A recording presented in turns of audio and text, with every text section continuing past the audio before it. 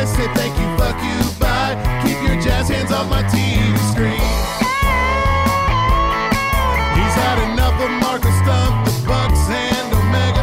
We're all a bunch of fools.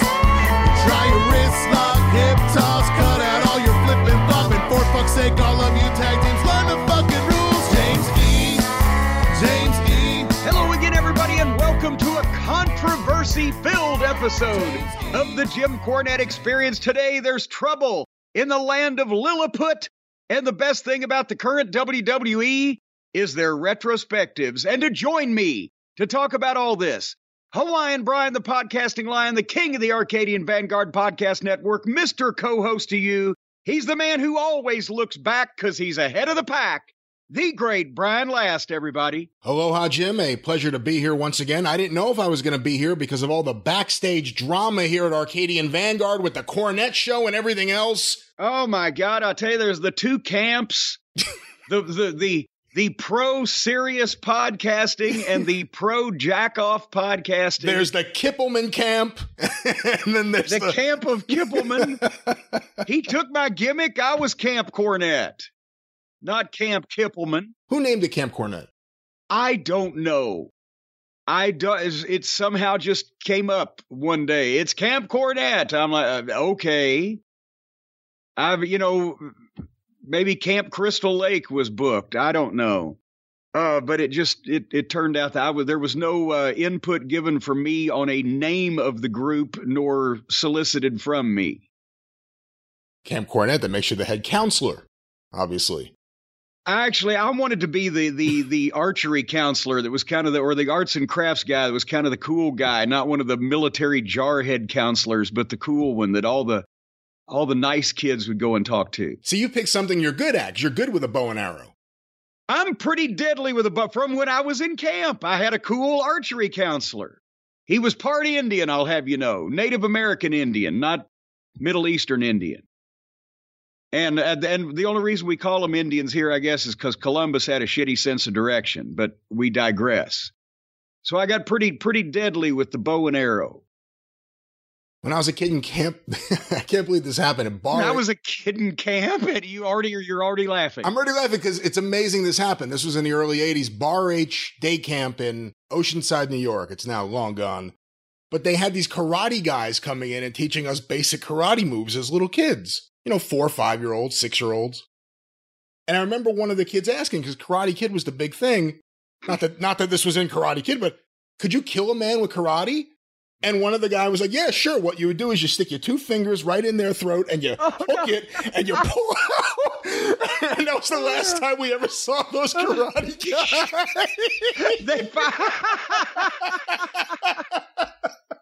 At least I was 11 when Bruce Lee got hot, so I had a little more. Oh, the Karate Kid was cool, but they're teaching 5-year-old kids how to pull people's goozle pipes out. Well, it wasn't in the curriculum. It wasn't part of the schedule. It just happened that a question sent it was like the drive-thru. A question sent karate class down an errant path. Extra credit question for the. No, we didn't do that at my summer camp. And thankfully, that was before Bruce Lee got over. Or elsewise, we might have been kicking each other in the balls and doing the Tongan fucking eye poke or whatever it was. Did you see Enter the Dragon when it first came out? Of course. In the theater. Your mom brought you to see it? Not by my cousin Larry. I was going to say, I want to know if your mom sat there through Enter the Dragon. That's what I was curious about. She got roped into taking me to a few, because Kung Fu movies were the shit between, 1972 and 74. And my cousin Larry even took some Taekwondo. And they were sparring one day, and this girl hauled off and just kicked him right in the fucking balls as hard as she could accidentally.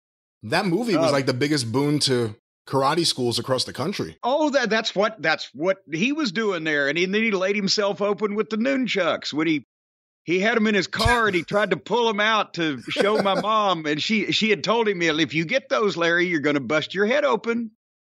And so he gets this nice pair of black shellacked, laminated, I don't know what the slick shit. And boy, they're just and he's got where he can do a little bit of, business with them. And they're in his car, and he's got this little sports car, and he wants to show them to my mom. And he goes to pull them out, and one side got hung in between the seats or whatever, and he jerked it, and it popped out and laid his head open right in the garage, right in front of the mice in the garage and everybody. And my mom's standing there at the screen door, and she sees him gushing blood, and she starts laughing because she had told him exactly what he was, the most accident-prone individual that you've ever seen in your life anyway. He was trying to climb, those cemetery fences, the old-fashioned stuff, and this was back in my God, it would have been maybe 1959, 60 this happened. But the spiked ironwork around the old cemeteries, right? Are you going to agree with me, or are you trying to mentally picture this? I mean, you say old cemeteries. We see those around all sorts of cemeteries in the New York tri-state area. I know what you're talking about. Well, they're all old up there. Nobody uses the good real estate to bury people anymore. Up there, it's so expensive. But anyway, he's trying to climb and get something out of a tree, and he's climbing this fence, and he slips off of it, and he falls, and he hangs himself. Oh, my God. Through his side. Oh, my God. It didn't just go in. He didn't impale himself straight through. He somehow lucked out, and it caught skin only, but went through his side and back out, and he was hanging there. And his brother was down on the ground, and he's good, brother, help me. And his brother Richard ran off, and he ran home because he was like, well, I mean, he's a year younger or whatever, and he's 8, and he's probably like, well, fuck, I can't do anything about this. I need reinforcements. So he runs home and screams to my mom, to my Aunt Lola, Mom, Larry's hung himself. What?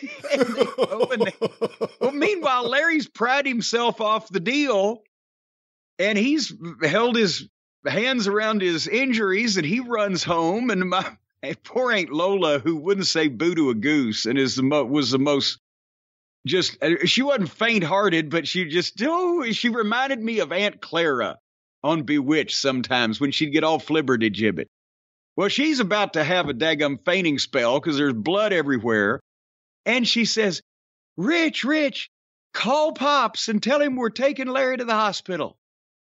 And so now Richard calls my uncle Tommy at work at the factory, somehow gets through to him. Then he gets on the phone, and Aunt Lola is saying, hurry, we got to go. So all he says is, Pops, we're going to the hospital. Larry's killed himself, and hangs up the phone. And then they fixed him up, and Pops got home and found out that he was still alive. And he was like, well, all right. I miss all the good stuff. What were we talking about? So you never wanted to take a karate class, though? Well, I took a couple. I'm like fucking, 9, 10, whatever it was. I took a couple with the kids class thing, but I preferred going to the drive-in and watching the movies. And that's where most of them were back in those days, at the drive-in. Either that or downtown at the Penthouse Theater where they debuted The Wrestler. And you didn't want to go there except under extreme circumstances in broad daylight back in those days. It's now the Louisville Palace, one of the ritziest places in town. It wasn't ritzy back then. Did they gut the inside, or is it one of the things where there were elements of it they were able to not only bring back to life, but bring to a life that it never had before? Well, no, it had a life. It had just been dormant for a year. It was originally, oh my God, it was one of the original movie houses, the grand movie palaces of the 20s in Louisville. And it was the United Artists, I believe, as a matter of fact, because it had all of the 20s and 30s ornate skyline and the ceilings. And you know what I'm talking about. They used to build those ornate movie houses all over the place when movies were the biggest thing in the world. But in the 50s and 60s, it had fallen into disrepair. And what they did was they split it. They had the downstairs theater, the United Artists, and then it was so tall originally that they made an upstairs theater and called it the Penthouse, and it had a smaller screen, and they used the balcony for that. And this whole fucking former glorious place just went to complete shit. And finally, some investors in I believe the late 80s. I could tell a lie here, but at some point, bought it and they tore it back out and renovated all the old movie house, backgrounds and cityscapes and the twinkling skylights and all that stuff. And it looks glorious. But the seats are still only 18 inches wide, so you got to jam in like a sardine to go see anything there. All right. People used to have more narrow asses back in those days. And the theaters used to make money. I forgot this is my show, isn't it? I'm waiting for you to do something. Now I know how you feel. I'm sorry. Well, you may hear some intermittent hammering today, ladies and gentlemen. Just a light, that's the forecast for today. Light intermittent hammering with a possible chance of sawing later on. Whereas siding and trim are being done today outside. So hopefully it'll be kept to a minimum, the noise. But I know how you get, Brian. You want to make sure we have the best audio of any podcast out there. To do that, you're going to have to give me a voice transplant. Or a hammer transplant, apparently. Please, hammer, don't hurt him. Remember that hammer time? Anyway. Well, you know what? Can I just say something? What? In, I guess it would have been like 96, when Kevin Sullivan was feuding with Benoit, and Chris had Nancy, for a short while, and I thought it was awesome, Kevin had Jackie. Yeah. And for some reason, and I've never asked Kevin, and I probably should, but when Kevin and Jackie were briefly together and they would do their promos together, and they would be fired up, the catchphrase they used was, "We're too legit to quit." Which cracked me the fuck up. Because this is 96, and what Hammer released in, 92? So, too legit to quit. Kevin Sullivan and Jackie. All righty then. Well, speaking of being released, there's something that's about to be released. As a matter of fact, it's going to escape. And I broke this fabulous news on your program, The Drive-Thru, but I will let the people, the Cult of Cornette, in on the big news here on the flagship show, The Experience. The slow boat from China is about to dock, ladies and gentlemen, and get them while they're hot and while we can.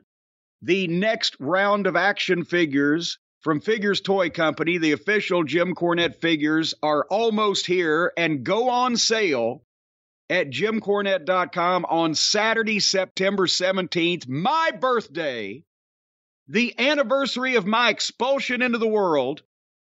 And I've come up with a brilliant way, and you heard me, Brian. I did it right in front of you on The Drive-Thru. I've come up with a brilliant way for everybody to have their cake, see what I did there, and eat it too on my birthday. Because every year, countless people, I can't imagine how many people, ask me, what in the world can you get Jim Cornette for his birthday? What can we get you, Jim? You've got everything. What can we get a man who has everything except penicillin? And this way, if you buy yourself a brand new, never before seen Jim Cornette action figure from jimcornette.com on Saturday, September 17th, then that will be my birthday present, and you get a free action figure out of it. Brian, is this brilliant marketing? Is this an amazing have your cake and eat it too kind of thing? Seems kind of sleazy to me. What are you talking about? This way, instead of just buying me something and just only having the satisfaction of actually having given me something for my birthday to commemorate that great day, this way, everybody gets something. And you get a free action figure. I think it's genius. I think it's brilliant. Did your accountant tell you this was brilliant? Well, my accountant. Well, my accountant, unfortunately, I haven't been able to speak to him in a few weeks. He lost his privileges. They won't let him have phone privileges for at least 4 more weeks. But nevertheless, yes, Saturday, September 17th at noon Eastern. These have never before been seen. They are new variants. I mentioned them on The Drive-Thru. I will briefly go through them here. Brian, you already know the answer to this. One of the greatest moments of my career. The bloody variant back in April sold out 1,200 of them in 36 hours, commemorating Heyman hit me over the head with the phone. Well, now another great moment in my career, actually more pleasing to me than getting cracked over the phone. Cracked over the head. I wish it had been over the phone. It wouldn't hurt as bad. Cracked over the head with that brick cell phone. My debut outfit in 1993 on Monday Night Raw, when I was welcomed with a hearty hug by Bobby the Brain Heenan. The pink and red suit comes complete with glasses, microphone, and tennis racket. I am now popular enough to have my own tennis racket. No other figure that Figures Toy Company produces has a tennis racket but me. And there will be less than 1,500 of these that will be sold at JimCornette.com and signed exclusively and personally for you. So Saturday, September 17th at noon Eastern. And you'll be able to see pictures of the figures on September the 1st if you go to JimCornette.com. To the main page, there'll be a big banner. And everybody wants to know, what is the perfect Christmas gift for the family member or friend or enemy or frenemy in your social circle? Just in time for Christmas, Santa Corny is here, the new Christmas variant, the new improved Christmas variant. I mentioned I wasn't happy with the first one. The no good son of a guns over there forgot to paint my handkerchief. So we're doing another run, and this time we've revamped it. We've switched the colors. It's going to be a red jacket and green pants, but the red and green suit with glasses, microphone, tennis racket, and a Santa hat. Every figure has a Santa hat, and by gum, I will either say Merry Christmas or Bah Humbug to you or your friend or enemy, whichever you prefer, on the customized personalization, and there's going to be a little less than 1,500 of those. And the same date and same time, Saturday, September 17th at noon Eastern. And you can see pictures of that on September 1st. Brian, it's going to be a Merry Corny Christmas. Santa Corny and the pink and red Raw debut outfit just in time for everybody has the holidays at the same time. Even if you celebrate your Christmases, your Hanukkahs, your Chanukahs, as Smokey Robinson would say, your Kwanzas, whatever the case may be. Well, if you order on Saturday, September 17th, I've got enough time to sign all these son of a guns and get them to you. And the feather bottoms are standing by. How many can we put you down for, Brian? I'm not sure, but I think the really cool thing is the fact that they had those error ones, the ones that weren't pink and red. They ended up being red and pink. And you could use those now for when you quit the booking committee under Jim Herd. And your face was red. Uh-huh. You had all that time to work on something, and that's what you came up with there. That's my way of saying I'm not buying any of them. Well, goddamn it, you don't want to give me a Christmas present. Well, you didn't say it was a Christmas present. First, it was buy me a birthday present. Well, no, and then pretend that you're getting a free figure so I can go get pizza. And yeah, the Raw debut suit is the birthday present, and Santa Corny is the Christmas present. But you need to get them ahead of time because it's going to take me a while to sign them as usual. But everything is done to order. But nevertheless, so you can buy me a birthday present and a Christmas present this year and actually have something for it. Get a free action figure for buying me a present. That's the way to spread goodwill around the world. However, when people think about you and parties or celebrations or something where you would be given a present, they usually think about you and cake. What about a spring action figure where the face goes right into the cake?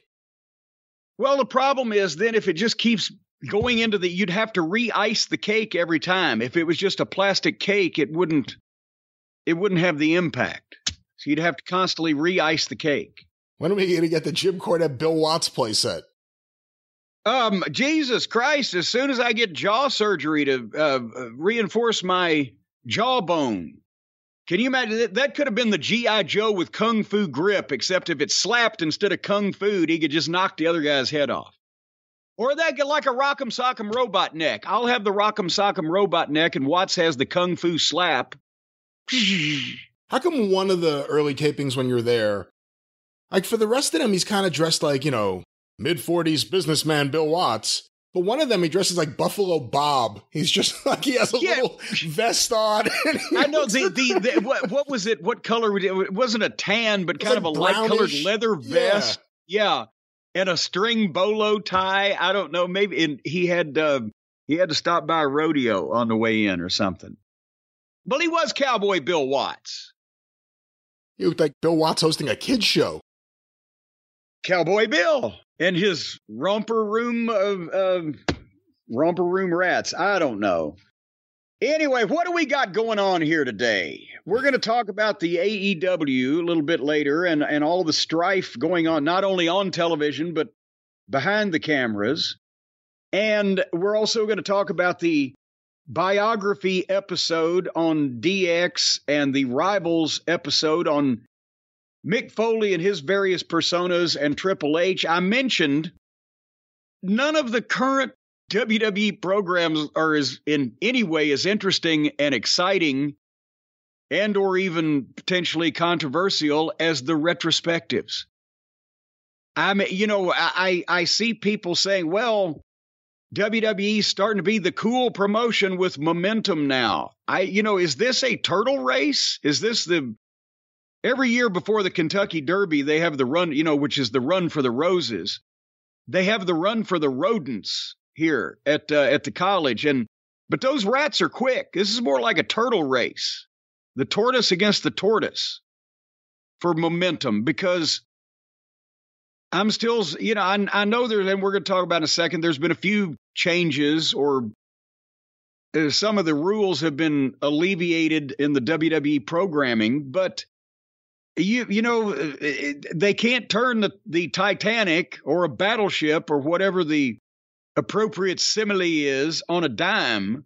So it's little baby steps over there. But meanwhile, as I was about to say, some people are ascribing WWE having more momentum now to AEW's woes. But I think AEW is suffering from self-inflicted paper cuts all over their body. Yeah, and you know what?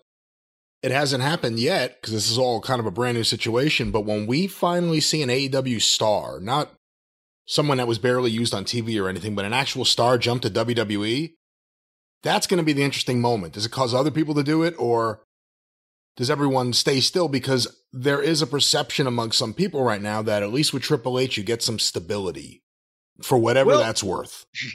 And also, who else they going to pick? It's not like it's Vince where he's going to, give Bischoff 3 months or Heyman 6 weeks or whatever. I changed my mind. Triple H is going to have that job for a while, barring any unforeseen circumstances. So, such as getting hit by a bus. I think that'd be the only thing right now that would take him out of it. But before we get to all the modern wrestling, I got a couple of things out of the files. And one of them I'm going to, you don't know about it. Well, you know about this document. It was talked about at the time and very famous in wrestling, but you don't know that I have it. Do you remember, Brian, last when Joe Pedicino found his rich Nigerian backer and was going to start the Global Wrestling Federation and was talking to every promoter not named Vince McMahon in the world, was actually at one point going to buy the USWA, the Memphis Wrestling Promotion, from Jerry Jarrett. Remember that? In 1991, I believe, yeah. Yeah, they even did. That's when I left WCW. I came up and did a TV taping that they did at the Louisville Gardens, and Pedicino was there, and his backer, Olu Oliami, was there. I've mentioned he looked like a Nigerian Louis Armstrong. He was a short little pudgy fellow with the big cheeks. And that's how the Pedicino got hooked up with a sportatorium in Dallas and the big plans, and they went on ESPN. And the whole thing was based on this Olu Oliami telling Joe that he had up to $25 million to not contribute, but to invest in running this Global Wrestling Federation, right? And the thing that was helping Joe talk to people and get people's attention, if not their outright slavish devotion because they bought it, all the way, Joe was telling people that Olu Oliami had furnished him a letter of credit from a bank for $25 million, right? You remember this story, Brian? Of course, it's a pretty notorious story. What do you think that is? I didn't know you had the document. That's a copy of the letter of credit for $25 million that Joe Pedicino copied and gave me to convince me that this thing was going to happen. And Brian, the letter is dated September 27, 1990. Joe gave it to me after I left WCW, which was about a month later. So sometime at the end of that year, beginning of 1991, when I was already coming over, making some shots in the Memphis territory anyway. And even at the age of the 29 years old, even though I'd seen a few things and heard a few things, I wasn't no big-time financial expert. But this, to me, I didn't want to hurt Joe's feelings, because this wasn't one of those cases where the shady promoter has this phony letter of credit and he's trying to bilk people. I think a lot of people may have told you this. Joe Pedicino believed this wholeheartedly, whether it was smoking hopium or just it was his dream come true. He believed this, and it was like, I didn't want to hurt his feelings. But can I read you some of this? So you tell me, Brian Last, because you're the next best thing to Warren Buffett. Does this sound like a letter of credit authorization from a bank for $25 million to you? All right, let's hear it. Brian, you might want to Google a little bit while I'm reading this, because the bank that this is drawn on is the First Fidelity Revenue Trust Limited at 1300 Jefferson Boulevard in Warwick, Rhode Island. I have a phone number here as well, if that helps. They have offices in New York, Philadelphia, Atlanta, Tampa, Dallas, and Cleveland. Give me the name of the bank again. First Fidelity Revenue Trust Limited, Warwick, Rhode Island. And this letter dated, as I said, September 27, 1992, Mr. J, not like Jay Briscoe, but J, the letter to J. Olu Oliami, president of Kongi Sports and Entertainment Incorporated, KONGI. And this was apparently the sports and entertainment company that Mr. Oliami convinced Joe Pedicino was an ongoing concern with $25 million spent in the wrestling business.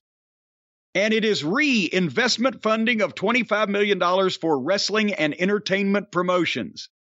Dear Mr. Oliami, we are happy to inform you that after a careful review of your business plans and the extensive background of your management staff, together with supporting financial documents, a decision has been made by our trustees to make available a line of credit of $25 million. In parentheses, the numbers, $25 million. Terms. The credit shall be enforced for a term of 5 years with interest-only payments during this period on a drawn-down basis at our option, and your payment of the interest as set forth under rate below. The loan may be converted to a long-term debt equity portfolio. Now, see right there, everybody in the wrestling business, every wrestler, every manager, referee, whatever, as soon as they read that, well, they're lost already, right? Unless you hit the stray one that took finances in school somehow. Rate. The notes on the use portion shall bear interest at U.S. Prime plus 2%, such rate to be computed and adjusted annually. In the event the credit line is not converted as proposed, all principal amount or the used portion shall be paid up at the end of 5 years together with the accrued interest, if any. And they've kind of lost me too by this point, because does this make sense, Brian? I know it's not copy and paste because of the year, but it just sounds like they copy and pasted something from a whole bunch of different things and put it together. Yes, use of funds. The use of funds shall include, but not limited to, A, acquisitions of some existing wrestling federation, B, marketing, TV productions, promotions, and syndications, C, payroll and merchandising, etc. Management must furnish our trust with progress reports as to the performance of the company every quarter. These reports shall be comprised of operating statements and updates on staffing. Prepayment clause. This loan could be prepaid at any time after the initial 2 years of the loan. Any prepayment prior to this time shall carry a 2% penalty. Collateral. What are they putting up for collateral? Yeah. So I've been waiting for.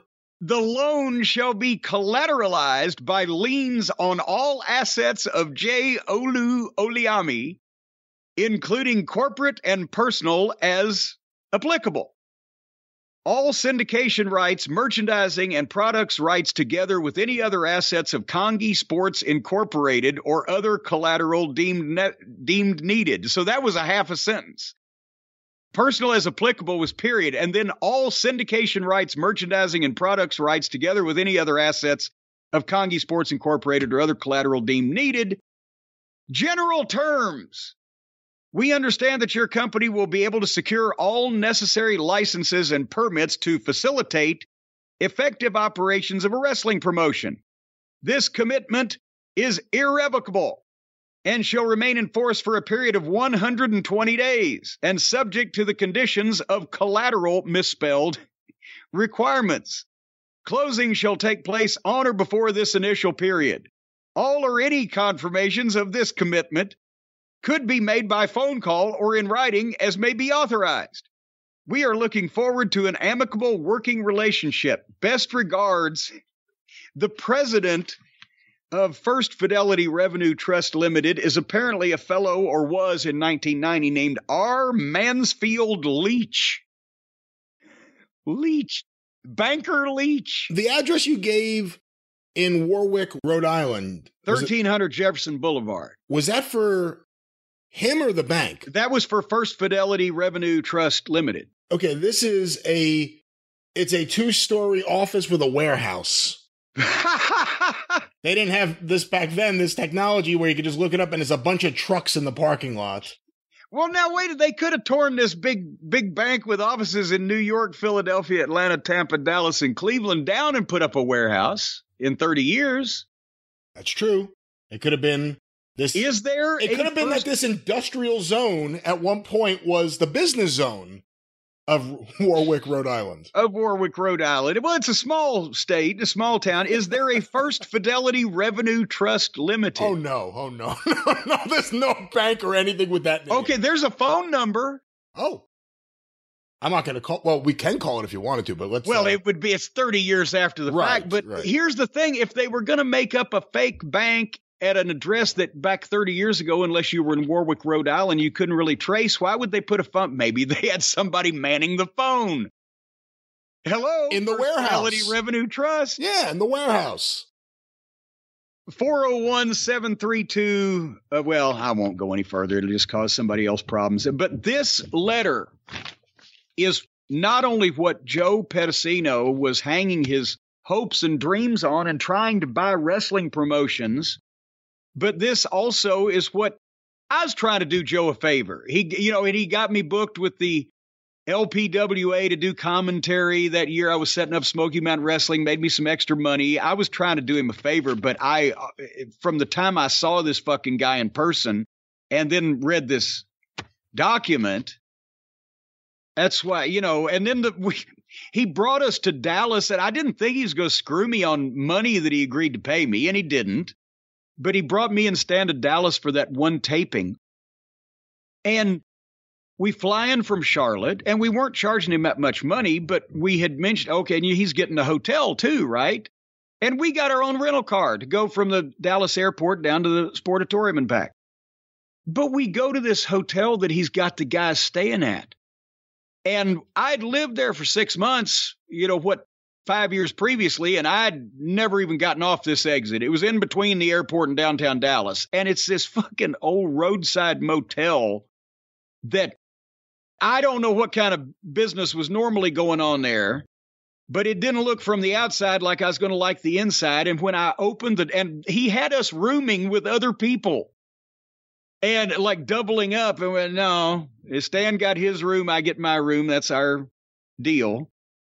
But I opened the door to the room and there was one table lamp in this entire room. There was this small window that jutted out into opened out into the courtyard, which was shaded from the sun by nearby buildings. And there was not one other functioning light in the whole hotel room except for in the bathroom. So it was like walking into a fucking cave. You couldn't see the dirt. And we turned around and went back to the La Quinta that we used to stay at in the world class days. And when I got there, I told Joe that he had two extra rooms at the Fall and Crawl Motel. And we had a nice evening working there. And then I think shortly after that, he found out that First Fidelity Revenue Trust Limited and Mr. Oliami and Mr. Leach probably weren't all they were cracked up to be, and he cut the budget, and that's when I guess it was Global Wrestling. That's when he got into business with the Max Andrews, wasn't it? Or That's was right. it? Yeah, the syndicator for some of the other world class shows, and they soldiered Jarrett. on for a while. Was he syndicating Jarrett out of Texas at that time? Yeah. When the Von Erichs tried to talk Jerry Jarrett into taking over World Class and revamping the business, then Max Andrews was the syndicator, and then the Von Erichs didn't want Jerry Jarrett to take over the business after he did, and he gave it back to him, and then they went, yeah. I think only one Von Erich wanted Jerry Jarrett to come in and save the business. The other two resented him. Well, at least one of them resented him being there, Kevin. But Fritz obviously wanted Jerry Jarrett to be there. I wanted him to be there. He sold him his shares of the company. Yeah, I think he wanted him to take that rotten turkey a week after Thanksgiving off of his hands. But anyway, I got one more thing here to read real quick. Just bopping through, I found one of the agent reports for Madison Square Garden. And remember, we talked about that in 95 and 96, even the Garden had been on its ass. But then, and we talked just this past week on the drive-through about some of the other documents I'd found in the files, how when Shawn Michaels had his reign as champion, the numbers weren't exactly stellar. But then all of a sudden, Brett came back, Undertaker got put on top, and then here comes Steve Austin. So this was January 10th, 1998's Madison Square Garden show. Take a guess at the house in dollars. January 10, 1998. The main event was advertised as Undertaker and Steve Austin against Shawn Michaels and Hunter Hearst Helmsley, but then, as they did a lot in those days, they changed the whole card around. But what do you think the gate was? I have no idea. I don't remember what a gate would have been for the Garden at that point. $371,003. Wow. This was when, again, I think September 1995, in the most dismal dregs of the WWF business, the Garden got down to like $146,000. And that meant they basically paid money to put that show on, with as expensive as the Garden and the associated costs were. And then, once again, when they started getting hot and everything, and now the revamped main event was double main event, actually, 6-man cage match, Undertaker and Legion of Doom against Shawn Michaels and the New Age Outlaws, and no DQ Falls Count Anywhere, Steve Austin and Cactus Jack against Rocky Maivia and D'Lo Brown, the Nation of Domination. And I loved this when it happened, because remember, it was Madison Square Garden, and we'll talk about this in the Rivals episode later on, where Cactus Jack re-debuted as Cactus Jack in the WWF when he'd been Mankind, and then he'd been Dude Love. And Kevin Dunn was there in the production meeting. Well, nobody's going to know Cactus Jack here in New York in the Garden, because he was a WCW guy. By the time that they played that video, and it was apparent on the Rivals episode, by the time they played that video in the garden of first Mankind and then Dude Love, when Cactus walked in, they did the split screen, split personality deal. The people roared and started chanting Cactus Jack, Cactus Jack. So Cactus was the perfect face of Foley to me for Madison Square Garden for the people in New York, because that's who he was when they really first knew about him, being as New York was the center of the smart universe, right? You can testify to that. Yeah, I mean, if you were someone who went to the WCW show at the Paramount, that was a few thousand people, you knew Cactus Jack. If you were an ECW fan, you knew Cactus Jack. If you watched wrestling on TV in New York, he was on think about it, every promotion that aired in New York, he was on at one point or another. UWF, yep. I mean, everything. And I guarantee you that the only promotion that Kevin Dunn even knew existed were WCW for obvious reasons and ECW because, of the constant blather we would get about what ECW was doing from Shit Stain and associated parties. He didn't know any of those other promotions even existed or had ever done anything. But nevertheless, we're back to the Garden. 15,712 with 3,736 comps for $371,003. Hey, can I stop you That real ain't quick? bad. Yes. What's the date again? January 10, 1998. And when did they run last in 97 at the Garden? Because they usually had a Christmas show in earlier years. I don't remember if they did one the year before. Because this is just the agent report and not my booking book. I do not have the last date information. All right, I'll look it up. You can look it up. I'm just going to bop through it a bit because there was a couple of things. The opening match, Taka Michinoku against Brian Christopher. And Taka rolled him up. And Tony Gurria is reporting. He's the agent reporting these details on this show. And nice little pop on the finish, he said. They had country whipping match, Headbangers versus the Godwins, when the Godwins beat the Headbangers. Tom Brandy versus Marvelous Mark Mero ended in disqualification because Mero was switching heel at that point, right? And just nut-shotted Brandy right in front of the referee. And then Mero hit Brandy with the TKO after the announcement. Gurria's comments, I thought the match was fair, needs some improvement there, but otherwise it went okay. And that's about as effusive as Gurria ever got with praising anything that he couldn't really find anything to praise about. It was just, and it wasn't Tom Brandy. Mero was just a square peg in a round hole. They had a challenge match with Ken Shamrock against Farouk, with Shamrock winning with the belly to belly, and then the Nation do a fake breakup so that Rocky can come out and calm them down and shake hands and get the people into it. And then the reason why I kept this, and I hadn't even remembered I did this until I just found it 2 days ago and read it. They were having a cage match and they had to put the cage up. So I was there and they told me, go out, kill some time, cut a promo. So I'm, well, what, just make something up. So I grabbed Hebner and I said, hey, do something with me. So I go out and start cutting a promo on what I think is very important, but they're pissing me off because they're building the cage in front of me and I'm trying to look at people and, hey, quit building this cage. I want to talk. And of course the people are booing that because they want to see the cage match. And I called for the WWF official and here comes Dave Hebner. And Dave Hebner comes out and I start giving him the business and finally he hauls off and nails me. And as Tony says, finally, Dave ended up knocking Cornette on his backside. What a beautiful bump James E. took also. It looks like he's lost weight. Had you? Because I'd gone on a diet about 2 months beforehand when I finally got up to 280 and I was like, oh, fuck.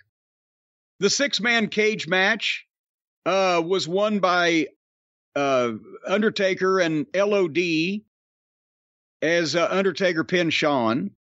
Then Vader Vader beat Goldust. No. Yeah, oh, yes, Vader did beat Goldust, but listen to this, Tony says, Vader turned, hit Goldust front on with the big belly and chest. Goldust took a bump. Vader went backwards into the rope and knocked Luna off and was to splash Goldust, but it was more of just a cover. And he hooked the leg one too. This is Leon's tail end of his time there. Kane Tombstone Chains.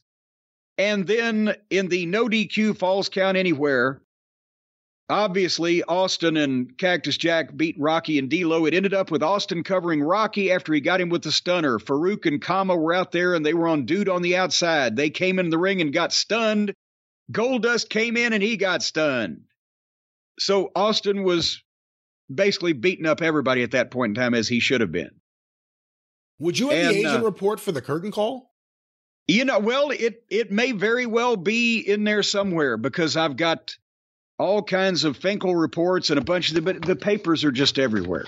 So it's hard to differentiate until I sit down and go through everything individually, which I've not had. I'm just pulling chunks of shit out now and flipping through it. One of these days, I'll put everything in chronological order. So I'll answer that question in the future. Anyway, real quick, I said we weren't going to talk a lot of current WWE, but Drew McIntyre was making a big splash on the social media, everybody talking about what he said, because he actually got to say the forbidden words over and over again until it sounded like he had some Tourette's, right? I'm a wrestler on a wrestling show looking to wrestle. A wrestler on a wrestling show to wrestle. I hate it when people steal my material. Well, think about this. It was on TV and in a meeting. Because on one of those Monday Night Raw Cornette's commentaries, when I was bemoaning the state of affairs of everything, WCW and WWF at that time, wasn't that my quote? That wrestling fans want to see wrestlers on a wrestling program wrestle? That's right. But it was even before, and the reason why I stuck that in at that particular time was because, oh golly, probably about 6 months beforehand, we had another one of those meetings that Vince would call, and it wasn't just Vince and the creative team, but it was Vince and me and Bruce and Shitstain and Jim Ross and Shane McMahon's in there, and I'm sure Kevin Dunn was in there, and several high-ranking studio executives, whatever, not Hollywood studio, but the WWF studio, from over on Hamilton Avenue. And they're going through the general stuff that we have to take notes on and everything, but Shane McMahon poses the question, well, besides superstars, what should we call our talent? Oh, sure, entertainers came up, and superstars, and they're grasping for fucking words. I said, well, how about this? Since they're wrestlers wearing wrestling tights and wrestling boots, standing in a wrestling ring and talking about having a wrestling match in a company named the World Wrestling Federation, why can't we call them wrestlers?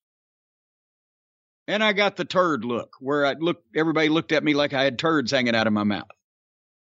And 25 years later, by cracky, they finally get it.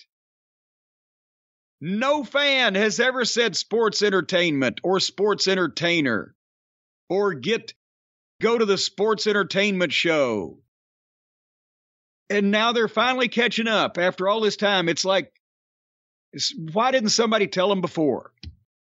But I mean, that's a positive step, just in being able, in all seriousness, being able for the guys to do promos and sound more natural and not try to trip over all this convoluted verbiage and the things they're supposed to call everything. Instead of non-title match, it's a non-championship opportunity or whatever the fuck that, Vince was hung up on.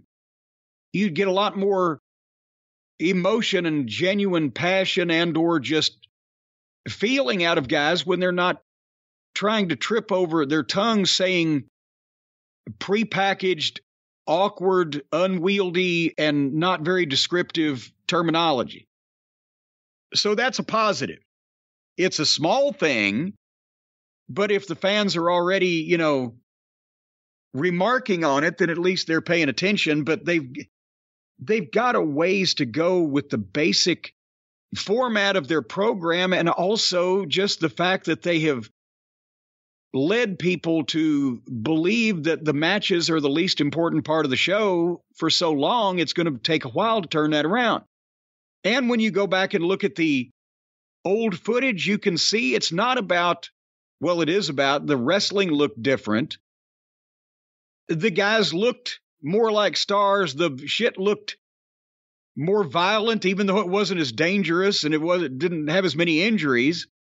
But the fans were going ape shit over shit that they sit on their hands for now because they've seen it a million times.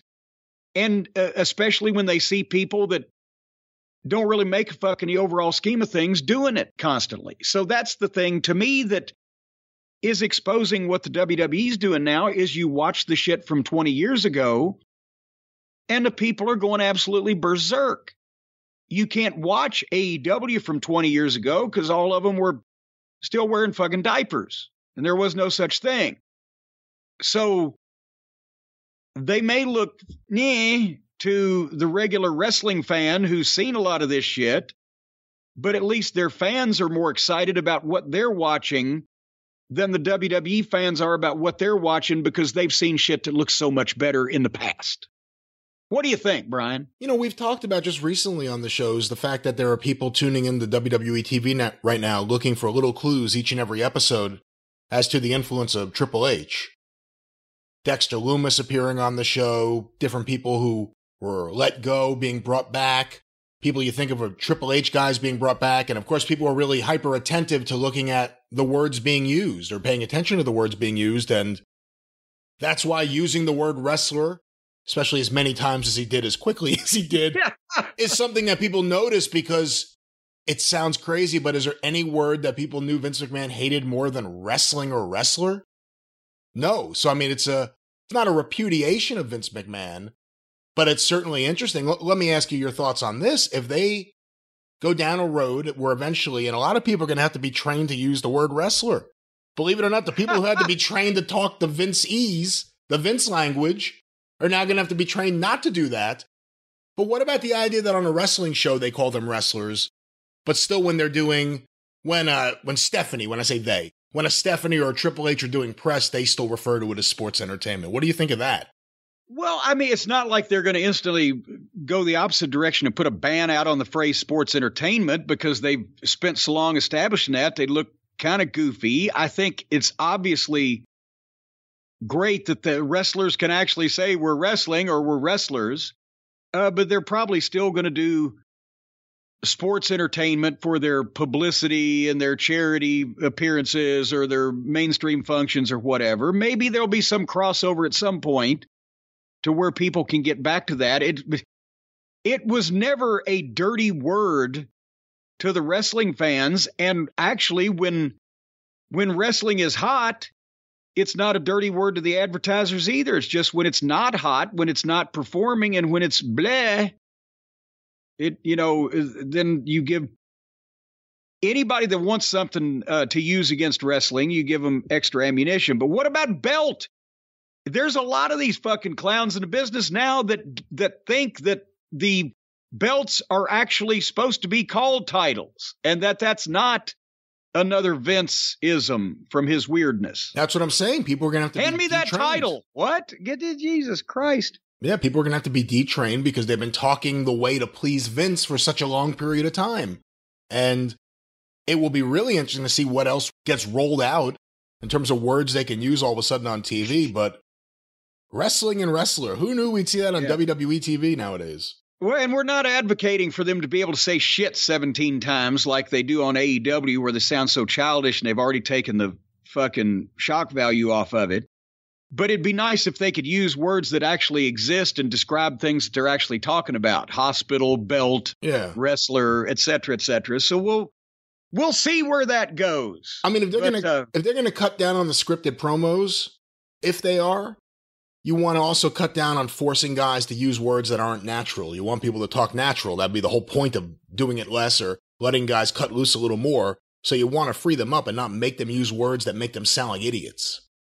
Yeah, because a lot of these guys are not stunning public orators to begin with, and then they have to try to memorize some unwieldy turn of a phrase to not say something that everybody else would say because it's banned terminology. And then the next thing they need to do, obviously, is, tell the people, instead of, this is not and I guess some guys now, they actually want scripts, but this ain't a script. These are your points. This is the story you're telling. Put it in your own words and get it across. Interpret the song, oh great musician. Don't just do a cover. Do you think people are rooting for Triple H? Oh, yeah. Again, at least Triple H, even though he's got more multiple millions of dollars than anybody out there in podcast or TV land for the most part, he's still been one of the wrestlers, one of the boys. The boys are rooting for him. He'll have a better understanding of what they go through. The fans, because they liked him. Vince was never a beloved figure in the WWF. Vince was the announcer, and it wasn't like he had the Lance Russell connection where we love you, Lance. No, he was the announcer, and then he became the evil Mr. McMahon for 25 years. So the really devoted WWE fans are going to be pulling for Triple H more than they would Vince, just because they want to see him succeed more than they would have had an investment in seeing Vince succeed. And when they first saw Vince, he was already a success. Well, I guess there's two different questions. Do you think they're rooting for Triple H to succeed creatively and as a businessman with WWE? And do you think they're rooting for Triple H against AEW? Do you think people are rooting for one versus another? Or do you think enough people are just saying, I hope we have a healthy wrestling ecosystem with two healthy companies? Or do you think people are right away rooting for one versus the other? I think all the AEW fans are rooting against the WWE because they're the AEW fans. I think most of the WWE fans don't give a shit because all they're going to watch is WWE and they don't care. And it's not like that their existence is threatened or offended by this little group of indie-rific outlaws over on the other channel. And I think that probably the talent in the locker room is more split along those lines as well. AEW guys, especially the ones that think that they started this revolution and it's all because of them, they think they're going to take over the world and want to, cut WWE's balls off. And I think most of the guys in the WWE locker room are like, well, at least, some of those guys got jobs, but it's not like it's a threat. So I think it's kind of split that way. Because the WWE fans are by nature not as dedicated and devoted to the whole wrestling business as the folks who will be predisposed to be fans of AEW. The whole point I'm trying to make is that the AEW fans, it's a smaller base group who love all worldwide wrestling. And the WWE fans, it's a larger group that are more casual individually and either like just WWE wrestling or just have a casual understanding of that to begin with.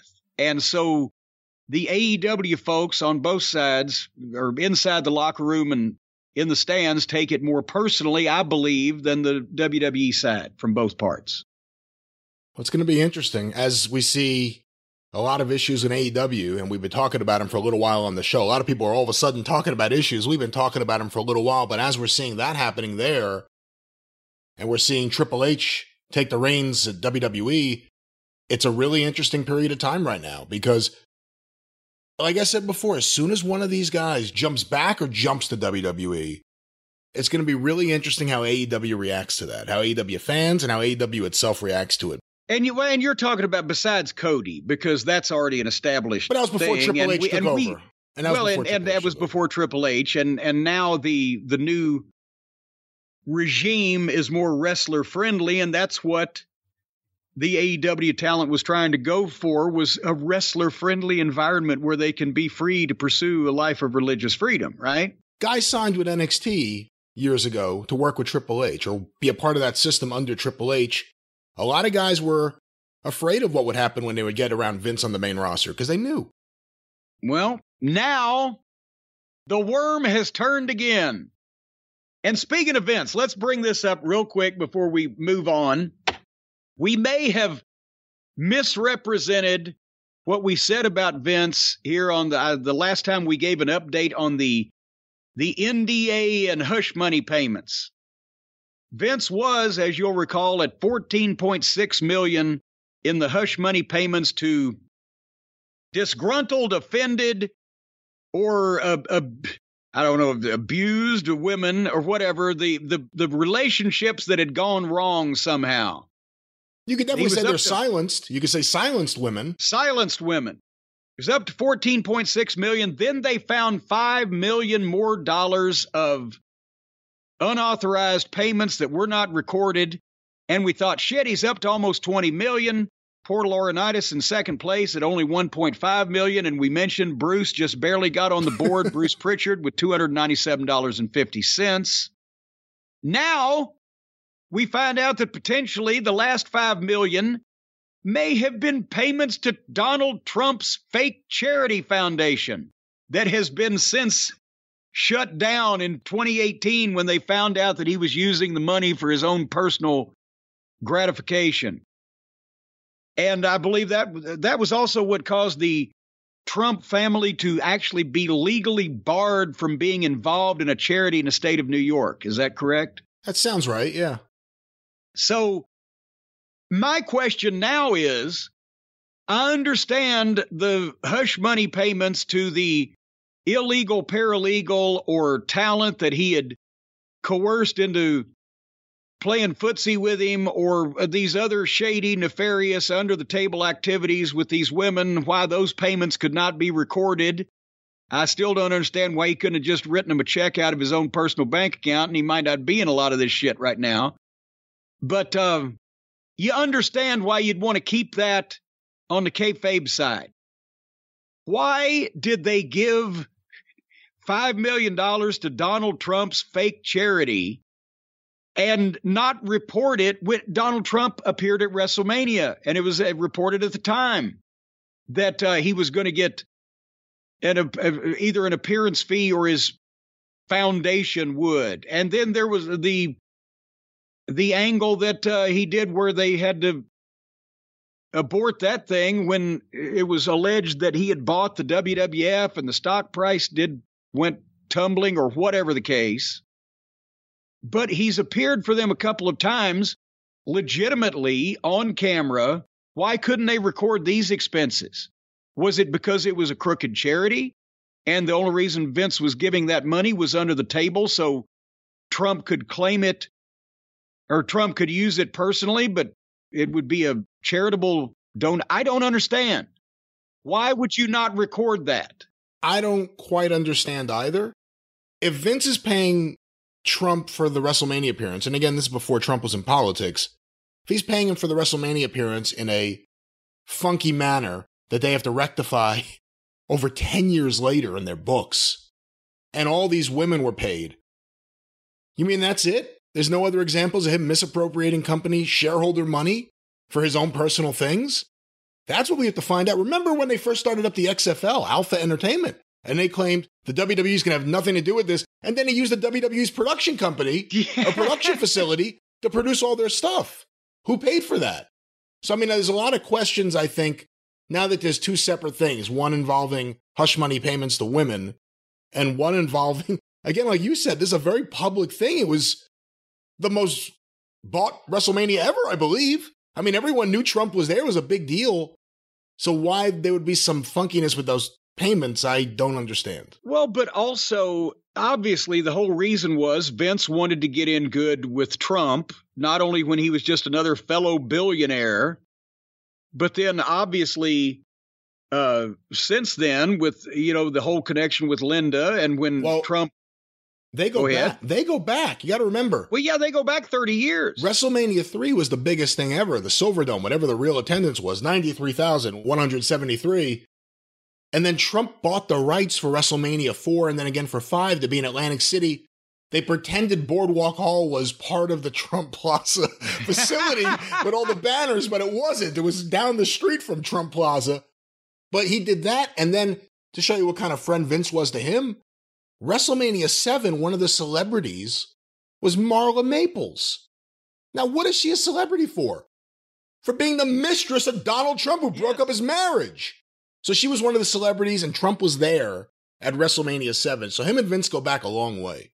Well, and that's what I'm saying. Vince was trying to figure out a way to give Donald Trump, his buddy, money in such a way that Donald Trump wanted it, where he wouldn't have to pay tax on it, or it was some kind of fucking scam for the scam charity, or whatever the case.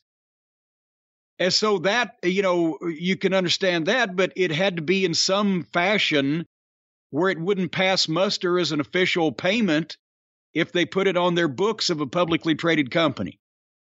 But obviously, yeah, they've been thick as thieves forever, and that's why Linda was involved. And yeah, Linda has to answer for that one, too. Well, I luckily never had to be around Vince McMahon after Donald Trump got in politics or even actually on television. So I never had to talk to him about it or about him or about it, the pig-faced piece of shit. But, I know Vince McMahon. I don't care if Charles Manson, Howie the mailroom guy, or, Pete Best, the fifth Beatle, had a chance of being the president of the United States.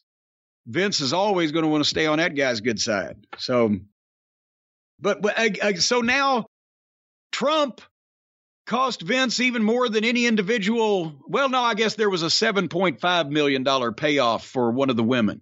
Yeah, by the way, I can't explain why I thought about this the other day, but all these Vince payments, for anyone who thinks Michael Jackson was innocent, he paid that boy $20 million in like 1993. $20 million.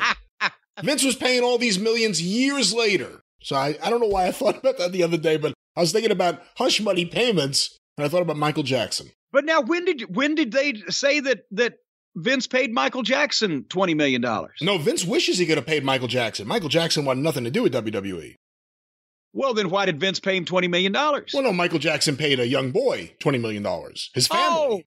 Oh, I thought, well, there's too many pronouns in there, pal. Oh, boy. I thought Vince paid Michael Jackson. I was going to, holy mackerel, that would just beat it. That'll be the real test if Vince is gone. Yes, just everybody's he, him, and her. That's right.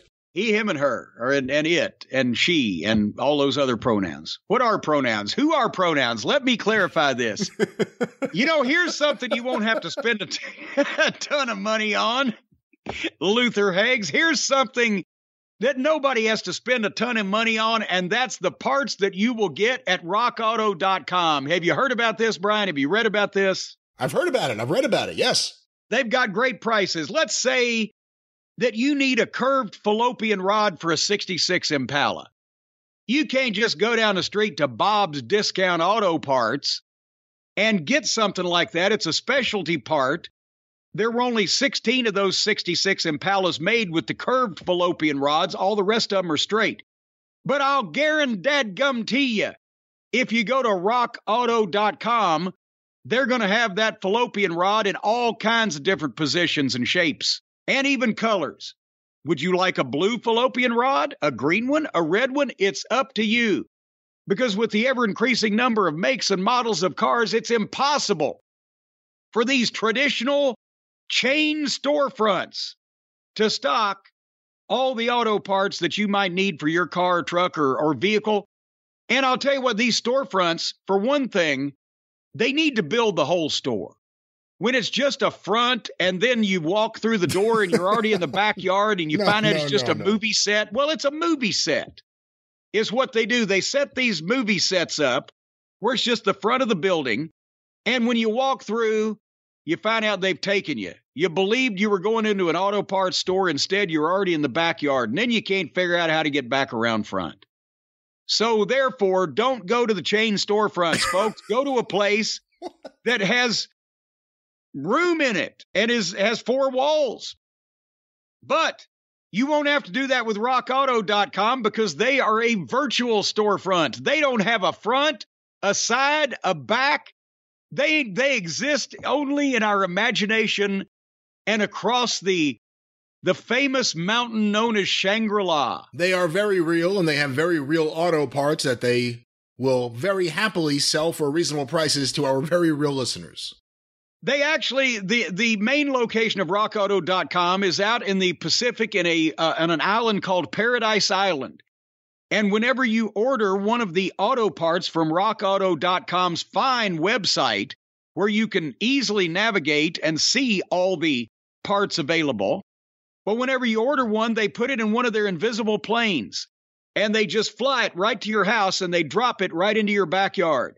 Please bring small pets and or children in on the day that you expect your delivery, because there has been some issue, especially on the heavier parts, the crankshafts and the engine.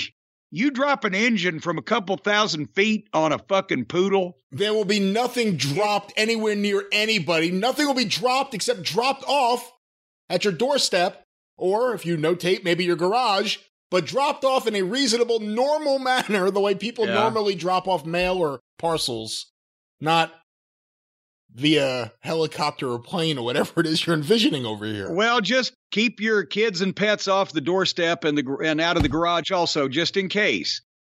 But anyway, when the parts are delivered by this incredible service that they give you, they're guaranteed, and they're always going to work, or elsewise you get your money back, obviously. But they're not going to change prices on you either. A lot of people do that, the bait and switch on the prices. No, these are the lowest prices possible every single day.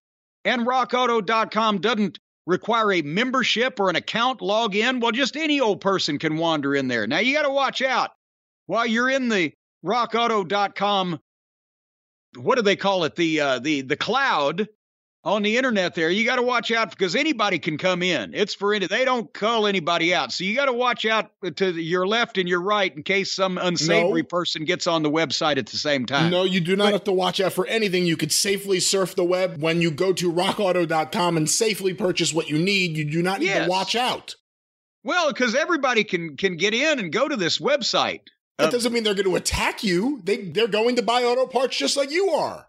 Well, then hurry up before they get you the one you want, folks. Go to rockauto.com right in the How Did You Hear About Us box. They've got a box there. It says, How did you hear about us? Write JCE in that. That's a code that will let them know to take care of you people, even better than the normal hoi polloi that propagates this site. Anyway, again, the best of all, prices are always reliably low. Why spend up to twice as much? You need money for food and mortgage and frivolous things like that. Why would you want to spend 100% more for the exact same auto part at one of these brick and mortar chain stores? I think not.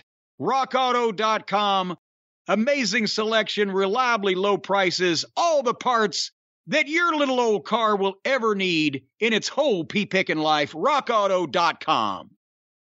All righty, let's go to a little of the current retro WWE. The A&E shows are more entertaining than anything on Fox and USA.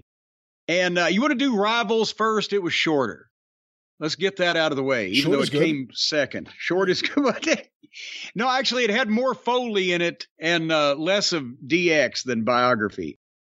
You know, I saw this program, and the thought I came away from it is that Mick Foley's curse is making marks that want to be deathmatch wrestlers and use thumbtacks prevalent, because their understanding of his talent was so superficial that that's all they took away from him.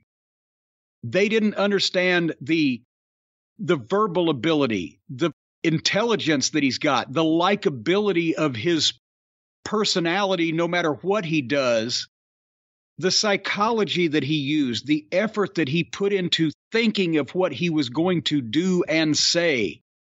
And all these wannabe fucking knuckleheads took away from it was, here's a guy who looks like shit like me, so if I hit people over the head or get hit over the head or whatever with large, blunt, sharp objects, I can be a star too.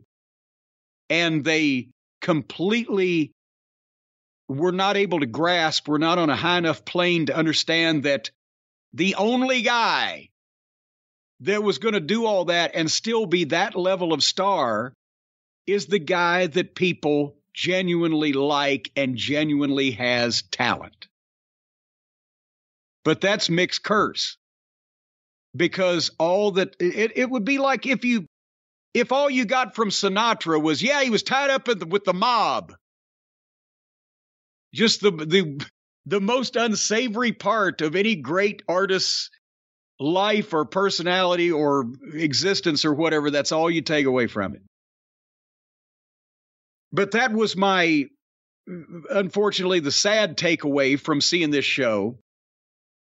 And at the same time, it shows how Triple H, and they even admitted it, the snob, the goofy gimmick that they kind of made him when they got him from WCW, and he was a blue blood with, Regal. They took the blue blood thing and made him a rich snob from Greenwich, Connecticut, because it was a rib on Vince. Well, no, in WCW, he was French.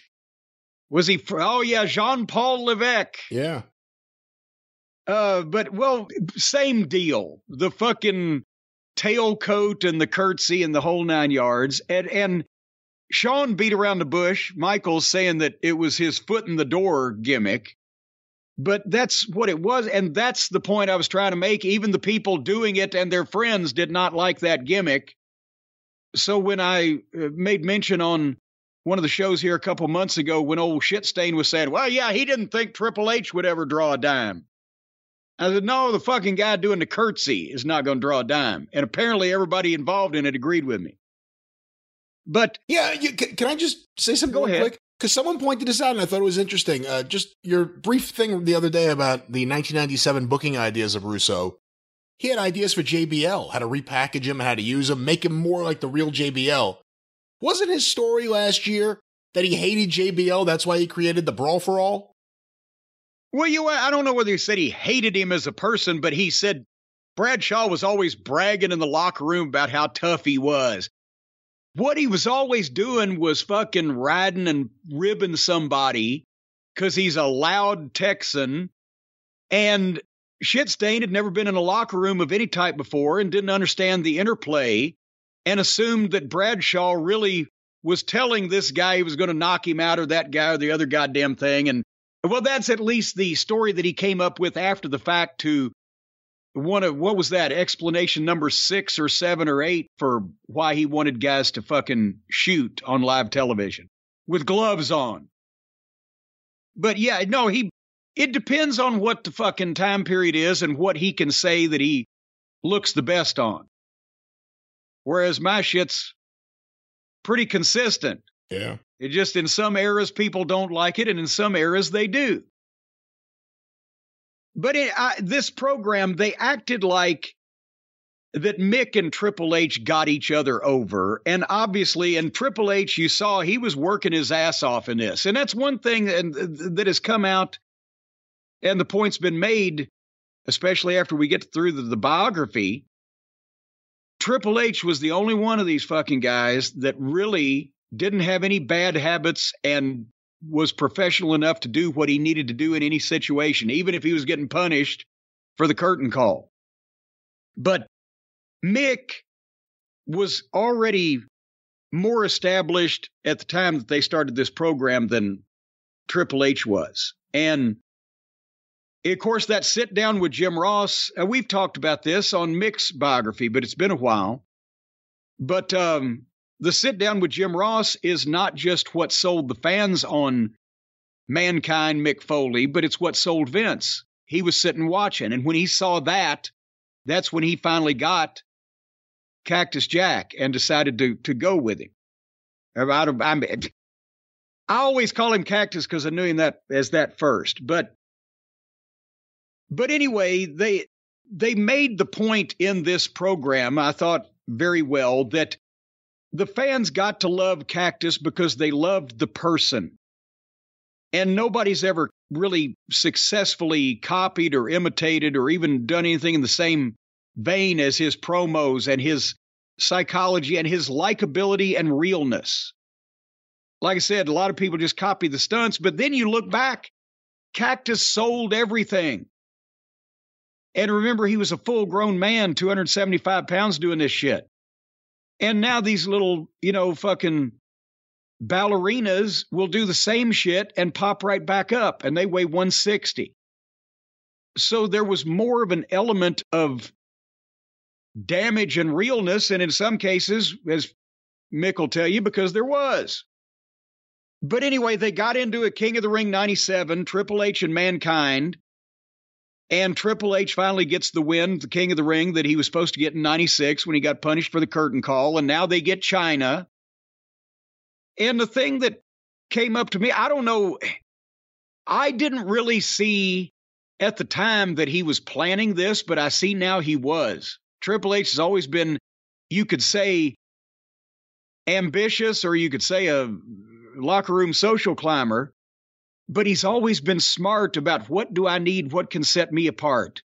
I need to get out of this goofy snob gimmick from Greenwich. I need the girl bodyguard with me because that's great dressing for the way I look. I need, this and that. He would change things, and he had the political pull, or was getting it, to start getting those things done. And that I loved the Dude Love segment, again, because it was, I've told you this story, have I not? When Cactus came to me and said, Corny, what do I do about Dude Love? Yeah, I thought of it actually as soon as they played the clip of him saying, have mercy. Woo, have mercy, baby. For the newer listeners, and I'm not, this, Mick Foley made up Dude Love as a teenager. That was his wrestling gimmick, to play wrestling with his friends. And the video of him doing the splash off the roof of the house onto the mattress, that was Dude Love. But the problem was that when they actually wanted Cactus to become Dude Love, there really wasn't a Dude Love. He had done a couple of interviews on the camera with his friends doing that thing, and maybe he'd had a backyard match or two as Dude Love, but he didn't. Who is Dude Love? What are his promos? What does he do? And the whole idea that Mick had of Dude Love as a teenager was that was a kind of a stereotypical cocky, pretty boy wrestler, like Shawn Michaels. He kind of wanted to be Shawn, the sexy boy, the boy toy. But with Dude Love just dripped, hippie 70s type of thing. And he already had some tie-dye. And I said, Cactus, just do the Valiant Brothers. Do Handsome Jimmy Valiant. Whoa, missy. And all that old superstar Billy Graham kind of shit. That's the era you're looking at with the tie-dye, the Dude Love, the wrestling gimmicks. And just I gave him some lines that the Valiant Brothers did, or that Graham had done, or, who brother Dude Love's like cheap toilet paper. He don't take crap off nobody. It's corny. That's the whole idea. And then he got the girl dancers because he's a sex symbol. And one of them was Colette on one of the, his wife on one of the Raw programs. And Vince got into this to the point where he was back there personally. He envisioned the intro of Dude Love, and he produced it personally back in the hallway. Remember, it was just Mick's feet, his boots, and he's just walking, but he's walking with that little bounce. And there's, as Vince would say, the click track. And he's coming out to the, and you don't know what Dude Love looks like, but that's the bumper to the break. Vince loved that shit. So that was, and then, I've mentioned before that Cactus came to me after a while. He said he hated Dude Love because Dude Love wasn't taking bumps, and Dude Love wasn't getting thrown off top of the cage. Dude Love was dancing with, the girls in the bikinis and with the fans and doing the groovy shit. And he said, am I shorting people? They want to see me do this and that and the other thing. I said, no, they're loving this because this is you too, and you're not killing yourself. Because the fans had actually been getting queasy about the bumps he was taking and what he was doing himself because they liked him.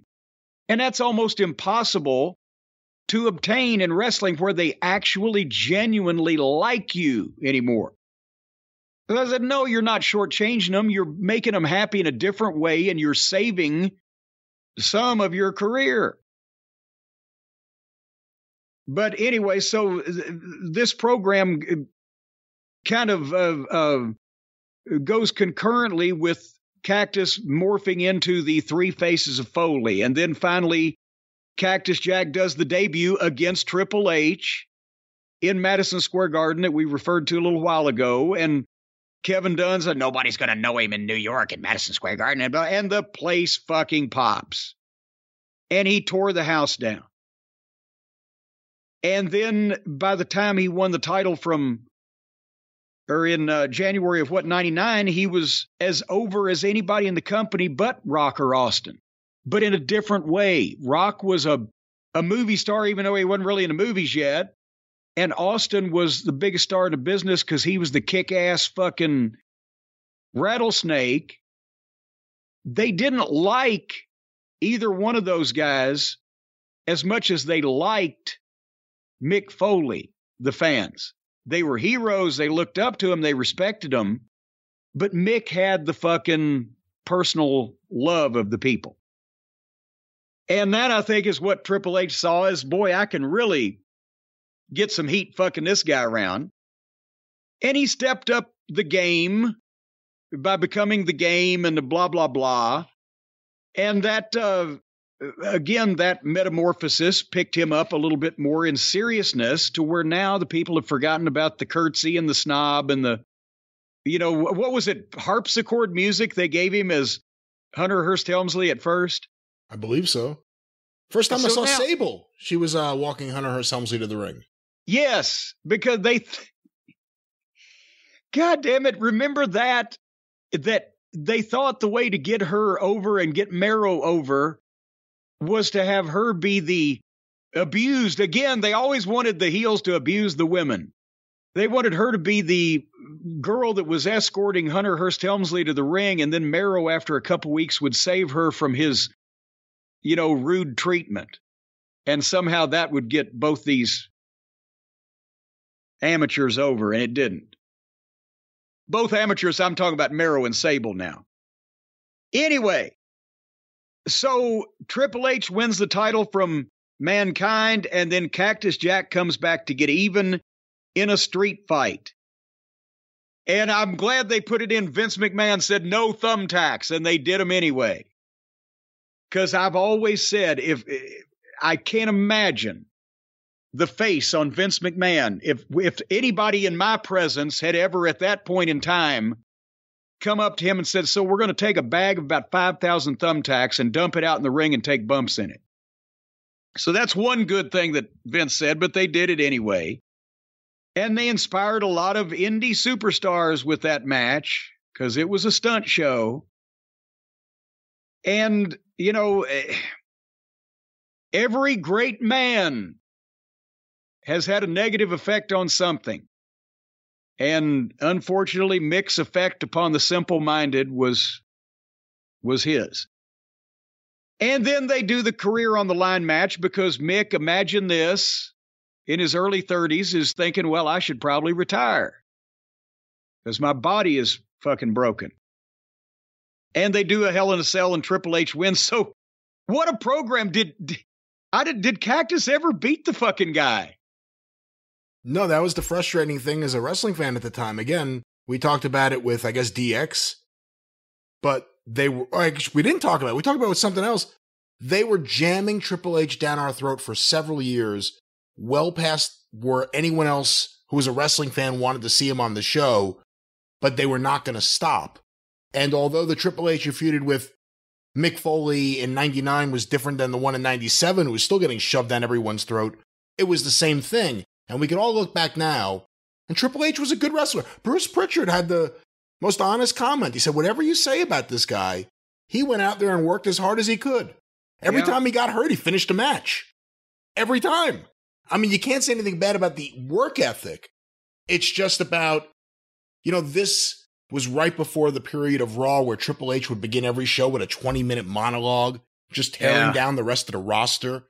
It was the beginning of bad things to come, I thought. And you brought up that last match, I guess it was a Hell in a Cell match.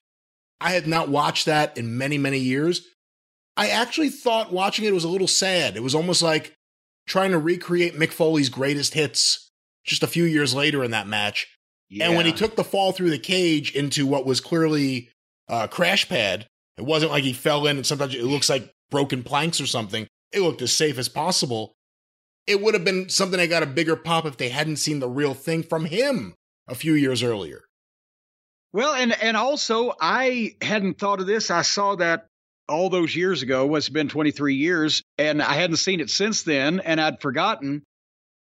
I don't know, but that he dodged a bullet on the second bump through the top of the Hell in a Cell to the gimmicked ring may have been more dangerous than the one that he took 2 years earlier, whatever, that was unplanned, that the ring wasn't gimmicked. Because did you see him hit the back of his head when Triple H backdropped him so he could land, too many pronouns, pal, backdropped Cactus so that he could land on the gimmicked section of cage? The back of Cactus's head going over on the backdrop hit one of those support beams on the cage, and it almost over-rotated him where he was going feet first through that goddamn thing instead of ready to take a flat back bump. He could have, with that distance to drop, if he had rotated any farther over, that could have been, he could have missed the spot. It could have been fucked up, or he could have been knocked out by getting hit in the back of the head with a fucking steel beam 20 feet in the air before he landed. So that one, because he tried to get backdropped over it, but the back of his head hit that thing and he bounced off of it. And even in that match, he took a bump off the side of the cage onto one of the tables. And again, you just saw a couple years earlier the match with him and The Undertaker. So yeah, the hip toss off the top from twice as high. Yeah. That's what I told him after that match, after the cell match with The Undertaker. I said, Mick, you can't ever top this, and please don't fucking try. Because that was the limit of human endurance right there. Weird question for you, but it's obviously something we see in modern times, and you could say maybe you saw it with Mick Foley. I mean, maybe not even maybe. You saw it with Mick Foley. The idea of wrestlers trying to constantly top themselves, is that a new sensation, a new thing in wrestling? The idea you constantly have to go out there and do something so much more than what you did before? Yes. Well, and for two reasons, one valid and one stupid.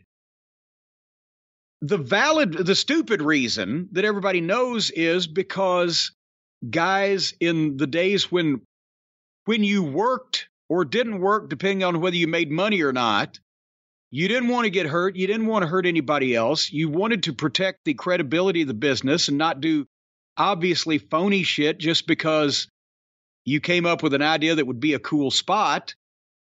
And the idea that someone, whether it be your opponent or your booker or your promoter, if you started doing too much top this shit stuff, would calm you down and say, no, the guy working with you doesn't want to go along with it, or it's not your place on the card, or you're going to be out of here in 3 months, but we still got a business to run, or something like that. So the stupid thing is guys trying to top themselves now because you get to the limit of human endurance and or of things you can do without showing obvious cooperation. And once you pass that, you're just risking yourself unnecessarily for nothing. But the valid reason was because they didn't need to. In the territory days, you had some place to go. So the fans weren't going to see, unless you were the top guy in the territory and bulletproof, Jerry Lawler in Memphis, Dusty in Florida for quite some time, or Eddie Graham before him, or Bruno in the Northeast, or Gagne in the Midwest. We could go on and on. You were cycling in and out from territories, so you weren't having to top yourself from a match you had 4 years ago, and they're still seeing you, so you got to take a bigger fucking bump. And it was more about who won the match? Did the hero get even with the villain? Is the championship safe for democracy in the hands of our hero? Simple stuff that everybody could relate to, not who can take the biggest bump. And the most dangerous thing, I'll say this and then I'll quit. The most dangerous thing done in those days was not in the match that you had, but the angle to lead up to the match. the angle is where you did something that was conceivably dangerous or deadly or whatever, because that was the shocking incident that caused the first match in this rivalry to come about.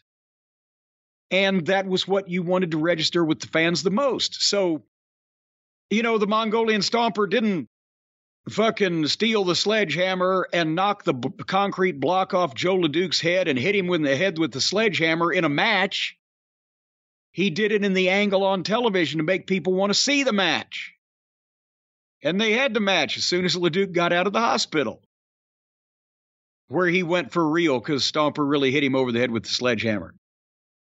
But that's what I'm saying, is that you did something dangerous or shocking or potentially injurious to get the people interested in seeing the guys fight. And once that they were already interested in seeing them fight, then you could do, as long as you were a top main event guy, you could do your fucking match with the other guy and the people were into it.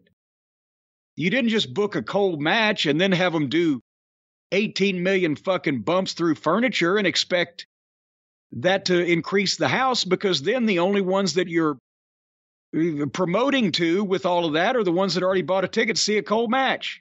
Put it on TV where everybody can see it, and you got the widest chance of drawing the most people. So that was two things. Nobody topped everybody in the old days because they didn't have to for those reasons, and they were too smart to try to do that, because then it would just make their job. If guys were doing that in territories, it would make their job harder because they'd have to do more and more. And it would make the booker's job harder because these two yahoos have just goddamn killed 3 stipulations by doing all this wild shit and getting up and continuing on. So we can't fucking pile drive the guy once and carry him out in an ambulance because this guy just got pile drive twice and got back up. Or we can't do the other thing because this guy just killed it. So there was restraint in the midst of all the chaos and violence. All right, and that was WWE Rivals. It was? Oh, yeah, it was. That's where we were. All right. You want to talk about the biography? Yeah. Yeah. The biography of DX, I wasn't sure how I'd like the concept of a biography on a group instead of an individual. They've been doing such good biographies lately on the one person where they trace their, you know, even us experts don't know everything about this guy's childhood, early life, how they got in wrestling, whatever. And I thought, well, how are they going to have time to do all of this, you know, with this amount of people? They did it on a more abridged basis, but, you know, still they got it in. But I had mixed feelings about this show, too, because I realized the whole DX thing, when it was happening and I was having to be there and actually put up with it, I hated it. The childishness, the suck it, the crotch chopping, the ass showing. I never understood why people said in some of the talking heads in this, well, it was badass and they were cool. Only if you were in 6th grade. I never understood what was cool and bad. Cool and badass to me was Stone Cold Steve Austin, was The Undertaker, was The Rock's fucking incredible ego and glibness on the microphone, or, you know, what, cool Nature Boy Ric Flair with the styling and profiling, but grabbing your dick, telling everybody to suck it, pulling your tights down. I never, you know, and making fun of, in a lot of cases, the wrestling business. I never got that part. However, I did remember also that I kind of did like the second version of DX better than the first because it had Road Dogg and Billy Gunn in it and no Shawn Michaels. So possibly part of my feeling is personal also because Michaels was the instigator of all of this. But that's one of the things, though. They almost pretend like DX is just one big thing now, but it was Michaels with Hunter and Chyna, and then it was everything else. It wasn't like there was a big DX with everyone. And as we talked about recently, Michaels had go-away heat from the fans, whether people want to realize it or recognize it or talk about it now or not. And DX didn't really pick up steam as a thing until Sean Waltman came back. Yeah, because that was at the time, one of the more shocking reverse comebacks. It had been all one way for a while there, with former WWF people going to WCW. But then, and of course, as Shawn admitted, he got fired and in WCW, and they got the chance to bring him back. And that made a splash because the Monday Night War had really started heating up a bit, and suddenly we got one back. So that was a thing that shocked people. And then, let's face it, Road Dogg and Billy, neither one of them was Michaels in the ring, but they had more fresh, likable personality instead of that same pissy fucking look on Michaels' face. And it started getting over with people. And Road Dogg especially could talk his ass off because he's an Armstrong and he had a line of fucking bullshit. Again, one of the important things that has to be said when you're talking about why this got over, why grown men acting like children, crotching their chops. Crotching their chops. Chopping their crotches got over, you do have to also say it was the time. Russo worked in that moment with all of his ideas, throwing them at Vince, because it was the time of that kind of Crash TV, and Jerry Springer and fucking Limp Bizkit was a big band right after this. Like, it was the time of all this crap. It worked then. It may not have worked. It certainly wouldn't have worked at any time before then. It may not have worked the same way afterwards. It was the right time for that, but DX was not a main event act at that time. Yeah, well, and they made that point in this program that it was that period of the 90s where everybody suddenly just lost their fucking minds and just wanted to, drool all over everything. But at the same time, and also, who is this David Shoemaker? And why is he supposed to be an expert? And why does he try to sound like one when he obviously he knows a lot of good words, but has he ever actually been involved in the wrestling business anywhere ever? Ever? He's apparently been on some podcast, and he's aligned with Ben Simmons, who's the guy who has done good work for ESPN and also did that Andre the Giant documentary with a lot of historically inaccurate information, including featuring David Shoemaker.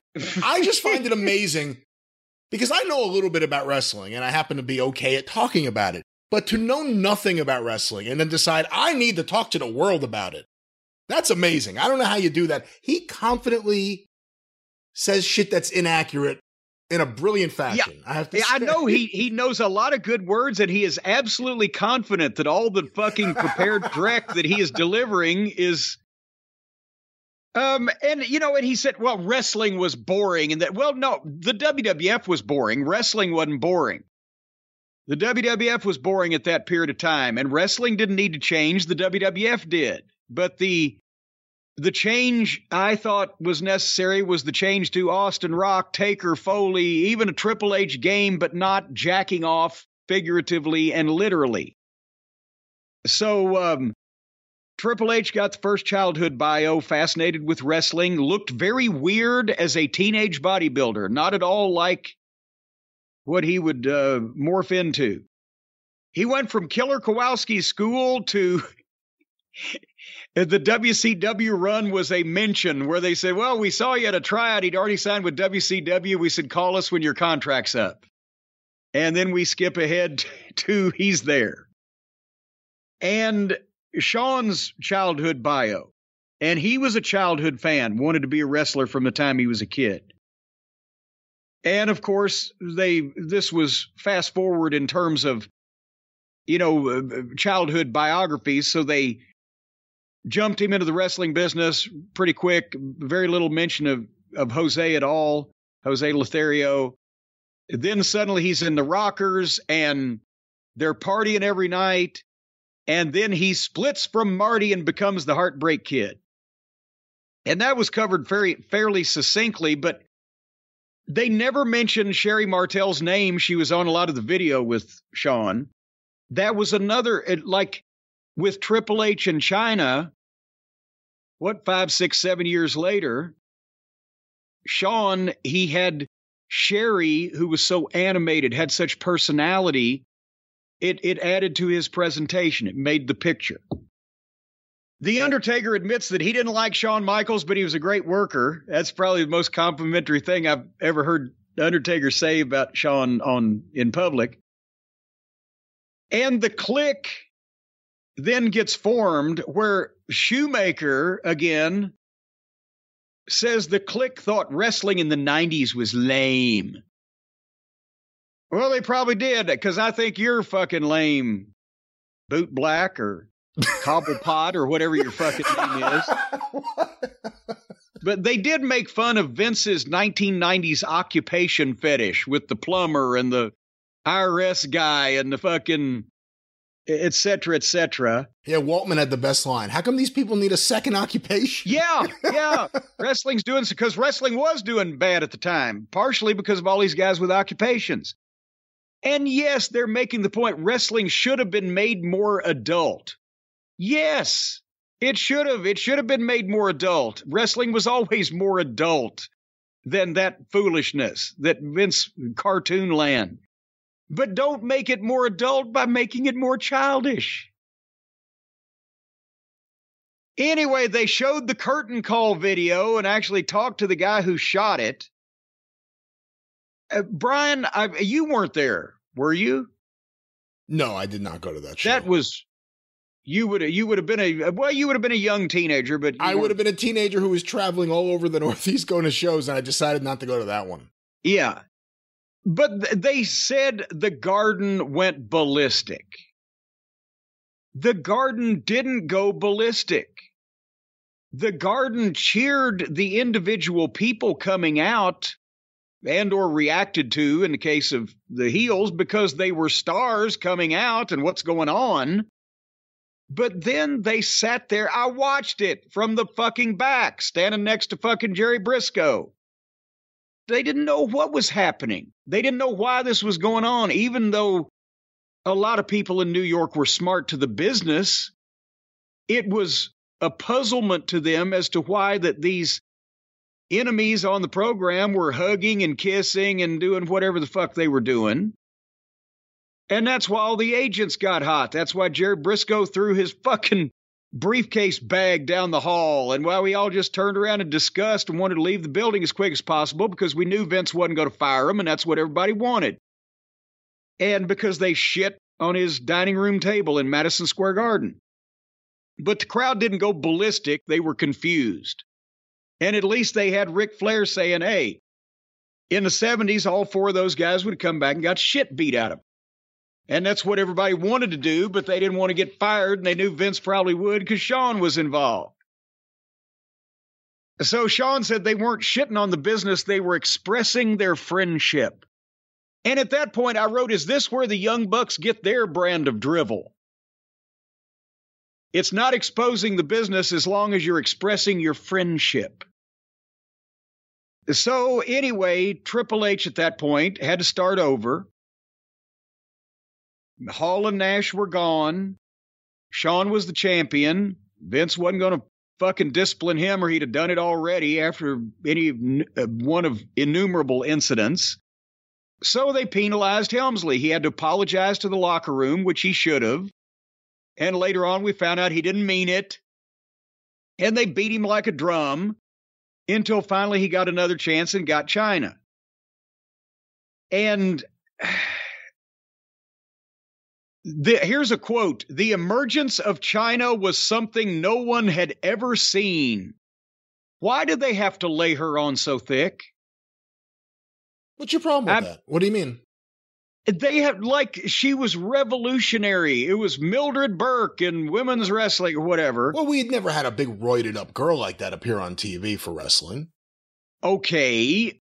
And with the package, I'm not denying that China worked with the group as the package. She wasn't a good wrestler.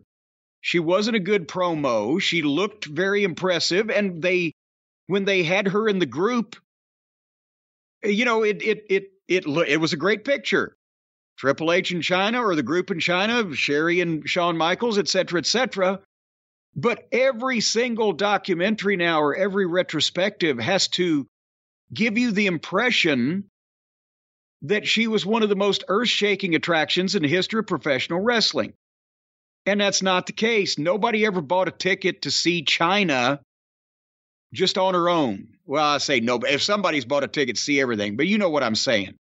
As part of the group, fine. But is it because of they feel like they'll get points if they talk about the women's empowerment movement and how everybody got to see a strong woman? Is that why they're glorifying? Because let's not forget, they mentioned this later on in this program. As soon as they pushed this girl for 2 years from scratch, from nothing, from independent shows to on the biggest platform and television program in the business and with the top group, and then have her beat Jeff Jarrett on pay-per-view and put a men's title on her, and then she goes to him and says, I ought to be making the same money as Steve Austin. And they said, how about this? Fucking leave. She had a mental meltdown. She cracked up, believed her own publicity, just like Sable did. And just so, I'm just saying, they lay it on thick, and the reason why that China had a 3-year career or whatever there was because she believed the laying on of the thickness and thought she should be making Steve Austin money, and then cracked up further and began a different career. But let's be honest. Anyway. You say she cracked up there and her demands may have been excessive. She was a big star there. However, the cracking up may also have had to do with the fact that her longtime boyfriend was having an affair with the daughter of the owner of the company.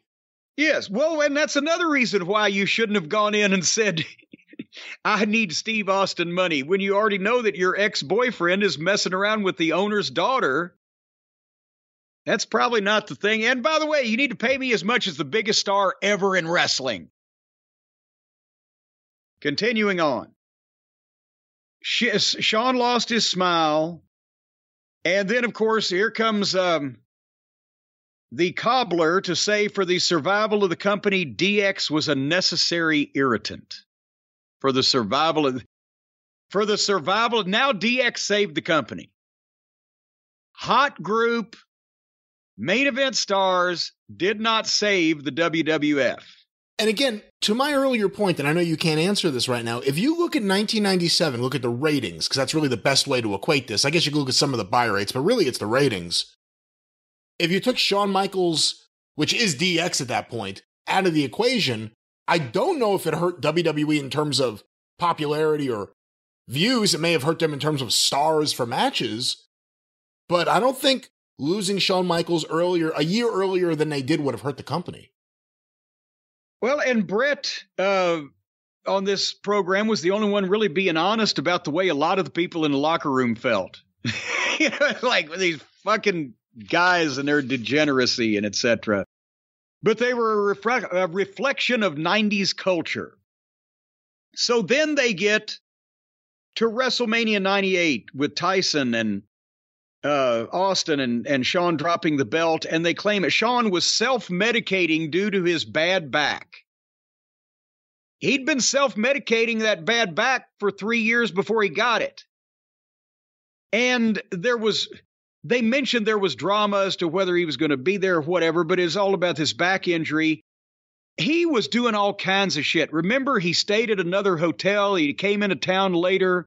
He was trying to tell Vince that he probably wasn't going to drop the belt. He wasn't going to show up. When he got to the building later than he was supposed to, he had to have a separate locker room. They put security outside it because he demanded it. He'd lost his fucking mind and he was pilled to the gills. But he got in there and dropped the fucking thing the right way. And honestly, that's probably the catalyst for that's the best thing that Shawn Michaels ever did when you look at it in hindsight to boost the WWF's business was drop the belt and go home. He made Steve Austin there, and then Austin carried the ball and took him to be in a publicly traded company, whereas Shawn's run at the top was refusing to do angles, refusing to do finishes, refusing to show up, showing up in no condition to perform, and lackluster ratings and buy rates. Yeah, you had Austin, you had The Rock who was emerging. We talked about Mick Foley earlier. The Undertaker reinvented himself, and we had a brand new star with Kane show up. And there you go. So Shawn's out. Here comes X-Pac, and we talked about that. And then the same night, Billy Gunn and Road Dogg joined. And that was another rib because the rockabilly gimmick was rotten. And we talked a little bit about, when we talked about Shitstain's ideas for talent, fire Honky Tonk Man. In 1997, he's not going to cut it. Well, no, not what they were having him do. He wasn't. It was rotten. But when Billy became a single, they decided to put him with Honky because they thought, well, Honky can talk. He can be a manager. And the rockabilly thing, it was just silly. It was just silly. But on the other side of the coin, Road Dogg Jesse James as a single babyface without Jeff Jarrett and the whole thing that they had built, that didn't make any sense either. So that was true that they were jerking the curtain, wrestling each other in the opening match, and the only person in the company that either one of them could beat was each other. But then they had, again, so much talent and personality that when they got a chance to be somewhat of themselves and do the kind of their own thing and talk a little bit, then that came out. And of course, Road Dogg didn't get a lot of biography, some old Bullet Bob footage, which was cool. And then brief Desert Storm mention. And then suddenly he's Jesse James in the WWF. And, you know, here's the thing. I never knew, and none of them had ever mentioned it to me, that Ron and Don Harris, the Bruise Brothers, got Billy talked into training to wrestle. I did not know that. And they had some Bruise Brothers Smoky Mountain footage there. But I didn't know that the Bruise Brothers, that the Harris boys lived in Tampa when they were starting because they worked Tennessee. I knew they moved Tampa later on. But anyway, the Harris boys and Brian Lee started in the Tennessee territory, and Billy met him in Florida, but nevertheless. Did you know that, Brian? I don't think I had ever heard that before. I haven't seen too many shoot interviews with Billy Gunn or anything, but the first time I ever saw him was on TV in New York on Sports Channel. They had Eddie Mansfield's IWF. It's the first time I ever saw Kevin Kelly, actually, as the commentator. Yeah. And the Long Riders were, I forget what their names were at the time, but it was him and Bart Gunn, obviously. But anyway, so they covered the invading the Norfolk Scope in the tank-fitted Jeep. Because we keep saying tank, it had the big tank gun on it, but they were actually in a Jeep. I don't think they could get a tank on that short notice. And Bischoff this time, he's the one that claims that he didn't know what was going on. He was in the ring doing an interview, or he would have told him to open the door and they'd had the greatest TV of all time, which is exactly what somebody on one of the programs previously, I think it was Bruce, said that Vince had said, if they'd have come over here, open the door, we'll have the greatest. So I don't think anybody wanted to open the door back there on that particular night. And another segment on the crotch chop. And then they started talking at the same time. Road Dogg's getting out of hand, as they said, and Billy Gunn's getting out of hand. Triple H wanted to be the guy. And I think he's seeing, okay, I'm in a group now, and some of the group has bad habits, and I need to, for me, be a single and be the top guy. And the rest of the guys were obviously not happy with that, but he did it anyway. And you know, that's, again, the bad thing is when you go back and do this biography, Road Dogg had substance issues. Billy had substance issues. X-Pac had substance issues. Chyna had substance issues. The only one that didn't have substance abuse issues, alcohol, drugs, delusions of grandeur on wanting more money, whatever the case, was the guy that's now the most powerful person in the pro wrestling business. Funny how that turns out, isn't it? It's interesting when they showed the clip of, and it's easy to forget this, and a lot of us would like to, of Road Dogg and Billy Gunn and TNA as the Voodoo Kin Mafia, VKM. Oh, boy. And they asked, I assume they asked Triple H about it, and he kind of just shrugged and said, look, they were on drugs. You know, he understands. He kind of gets it. And I was surprised they used that clip, and I guess you kind of had to tell the full story. Yeah, and I was there during that time, and God, that was so bad. And, you know, in hindsight, this may have been something I blamed Shitstain for that may have been their fault, because they were on drugs, so they were approximating his normal booking philosophies. People on drugs generally understand Shitstain's booking, but I blamed him for the VKM thing, the Voodoo Kin Mafia, because that sounded like something that was so stupid and so petty. And he loved it. Now, don't get me wrong, when he would read the format, and then here comes Voodoo Kin Mafia, he had a big grin on his face. But I guess maybe it was their idea all along.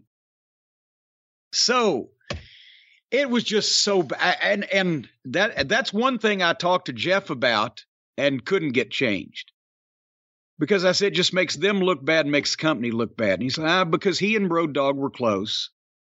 But the Voodoo Kin Mafia, VKM, Vincent Kennedy McMahon.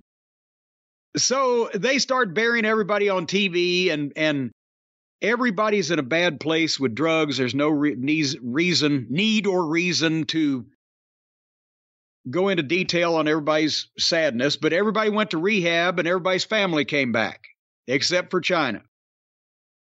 And Road Dogg went back to the writing team because Triple H pulled for him. And finally, Shawn, of all people, but I loved this anecdote because I didn't know he was there then. And I assume, unless they're lying, he was. But the night in, Panama City, Florida, that Vince buys WCW and shows up on Monday Nitro, Shawn had walked in that night to visit. No, the Road Dogg. Was it Road Dogg? I thought it was Shawn. No, it was Road Dogg. I thought it was Shawn. Who got arrested that night? I thought Triple H and Shawn had an argument. Maybe it was Triple H and Road Dogg. Yeah, Road Dogg did get arrested that night. Well, whatever the fuck. They still had all kinds of problems. And then finally, Shawn straightened up for his kid and called Triple H and came back. And then they buttoned the thing up at the end at Raw 1000. Everybody reunites except China. But then China's mother said she talked to her in Japan for the first time in 27 years, and then China comes back to California and dies. And then everybody else gets inducted in the Hall of Fame. But, you think about it, a lot of those guys wasted a number of years that they could have still been on top and been productive, and I'm assuming they all know that. It's not like nobody's pointed it out to them before.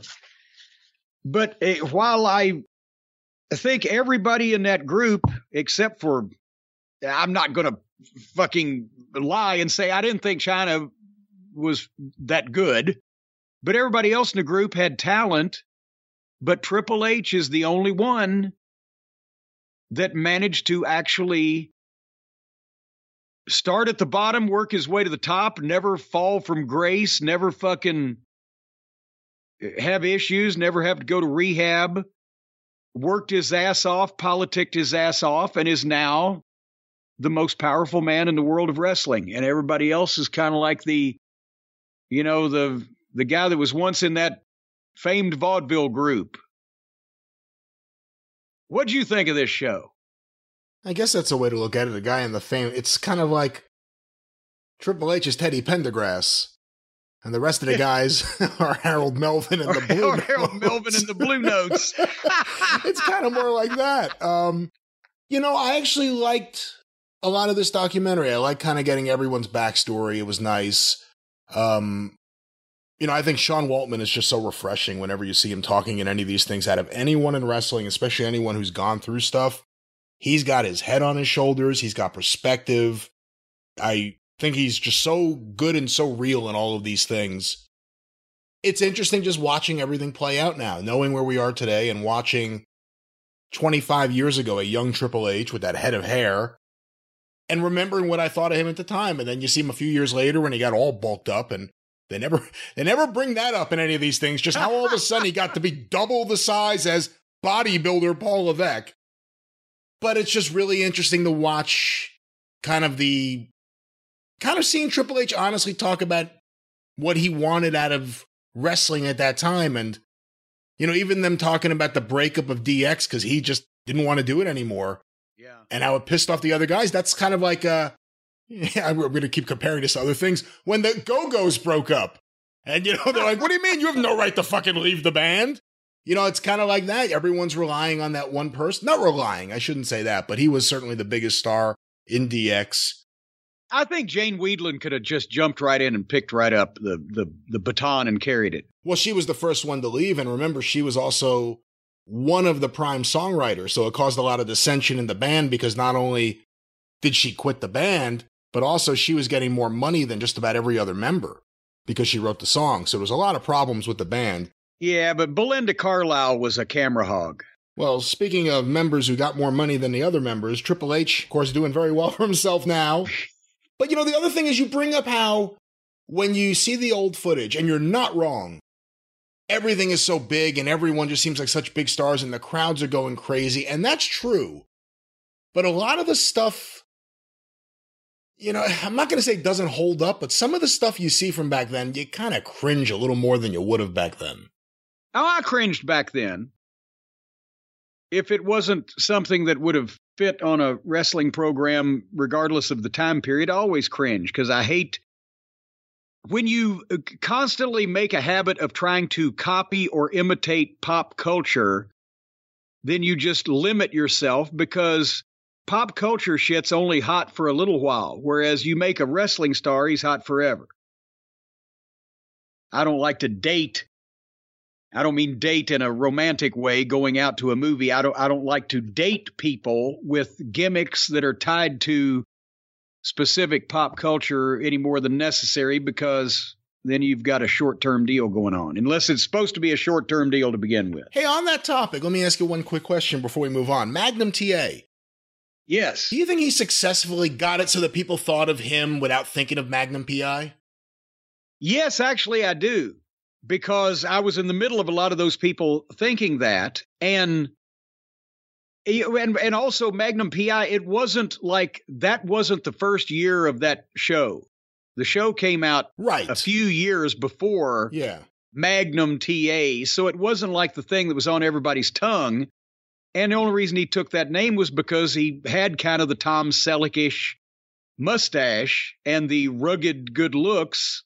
So it was kind of an homage more than Tom Selleck was quite a bit different in personality on the television show than Magnum TA portrayed in wrestling, but it was the mustache and the general beefcake idea of things. Yeah, Tom Selleck smiled every now and then. They were very different. Every once in a while, yes, which was very different from And he smiled in the locker room, but he was very serious when he went out. But anyway, so that was the biography on DX. And again, they had a lot of personal issues. Everybody in the group, except for Triple H. And that is a natural segue to another of our fine sponsors that I'm not even going to make fun of in this instance, because some people out there may be having the same kind of issues or issues in general that they need help with or somebody to talk to. And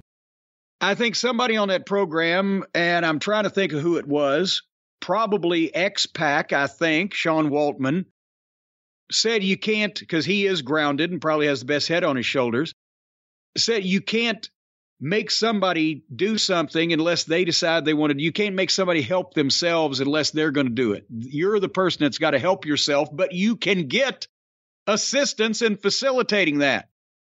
If you've made the decision that something's bothering you, something's preventing your happiness or hampering your ability to lead the life you want to lead, and you need to talk to somebody about it, that's our friends at BetterHelp.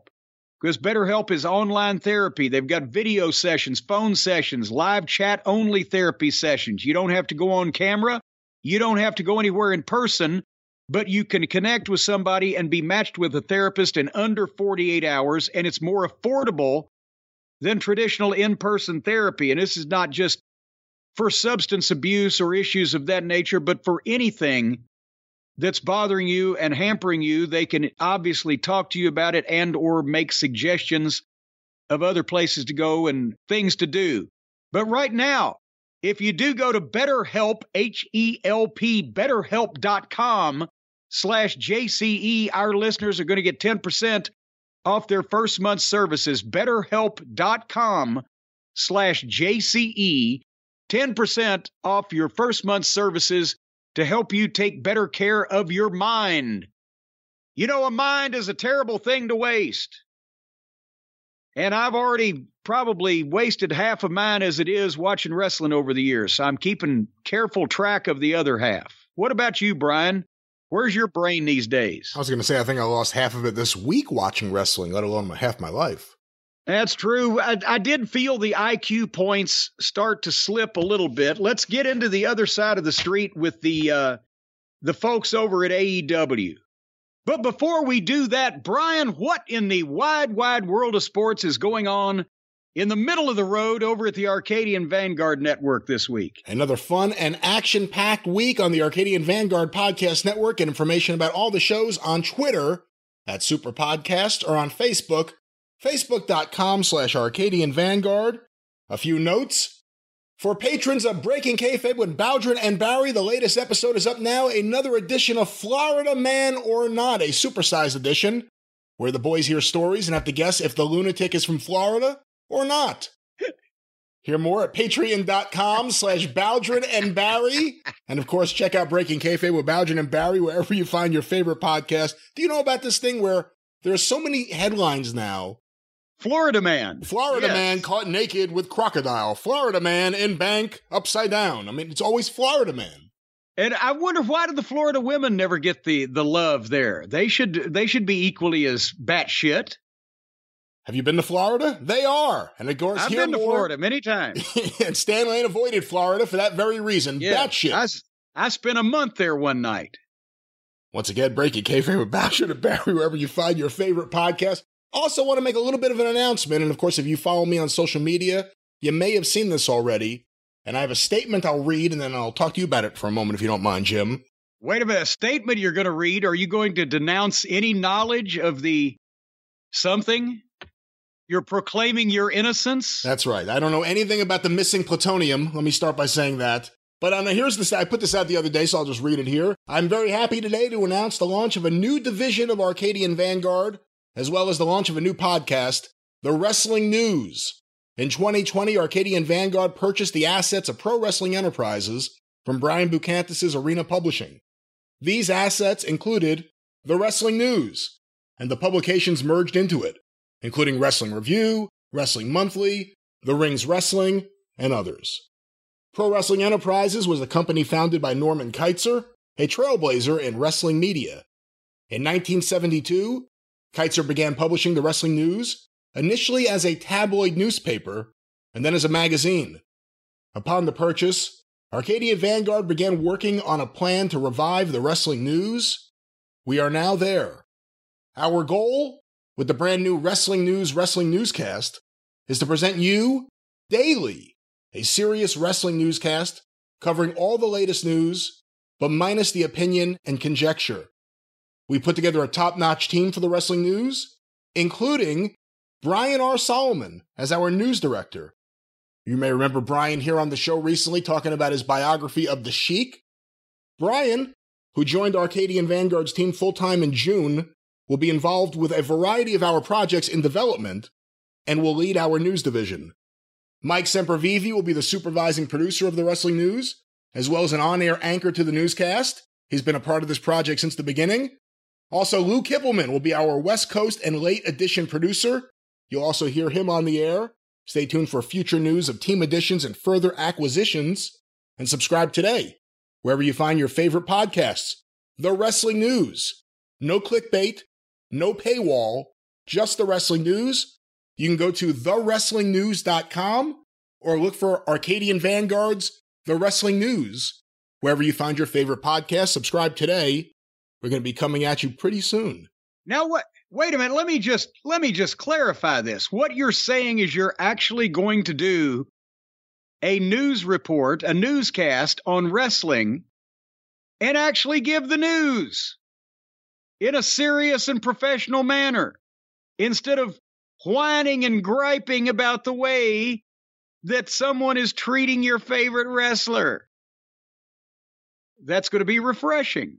I think that's a way to put it, and that's what we're going to try to do. The idea of being able to wake up in the morning and get ready for your commute and have an actual professional newscast covering everything that happened in wrestling without opinion, without wackiness, without comedy, just actual wrestling news presented in a professional fashion with high quality, of course, because it's Arcadian Vanguard.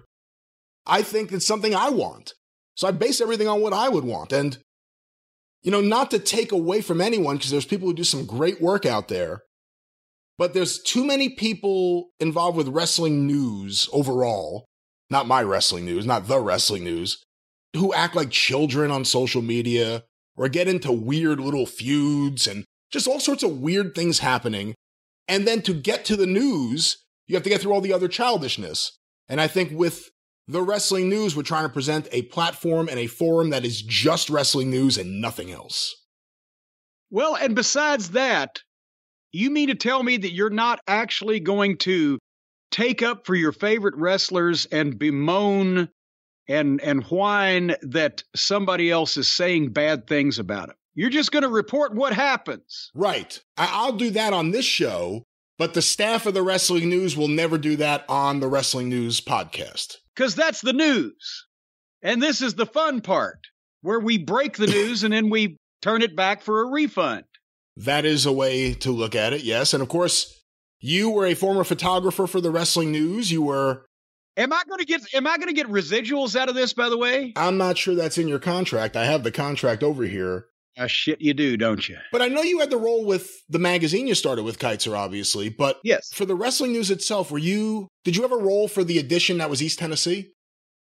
Not East Tennessee, but Tennessee, excuse me. In NWA East edition. Yes. See, that was the cool thing, is that the way that Norm Kaiser formatted the Wrestling News magazine, it was like just guesstimating a 68-page magazine. But like half of that would be stories about wrestlers from all over the country. But then half of it, he could print different pages and assemble the magazine where there was an NWA East edition that they would sell in the arenas in the Tennessee territory and the Carolinas and maybe Georgia. And there was a WWF edition, obviously. There was an AWA edition. There was an NWA West edition for out Texas and out in the central states and that way. Stranglehold. There was a Stranglehold edition for the WWA Dick the Bruiser in Indiana, and that was part of that was during the promotional war in Detroit. Hey, did you hear Scott Romer's in the hospital? No. What happened to Scott? He had a stroke. Oh, no. Yeah, actually, I just heard about it. Travis Heckle got in touch with me before the show. How old is he now? I am not certain. I don't have all the details here, but apparently he's recovering, and John Cosper went to visit him, I was told.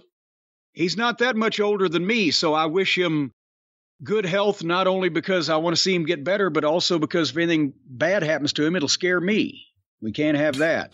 So get well, Scott.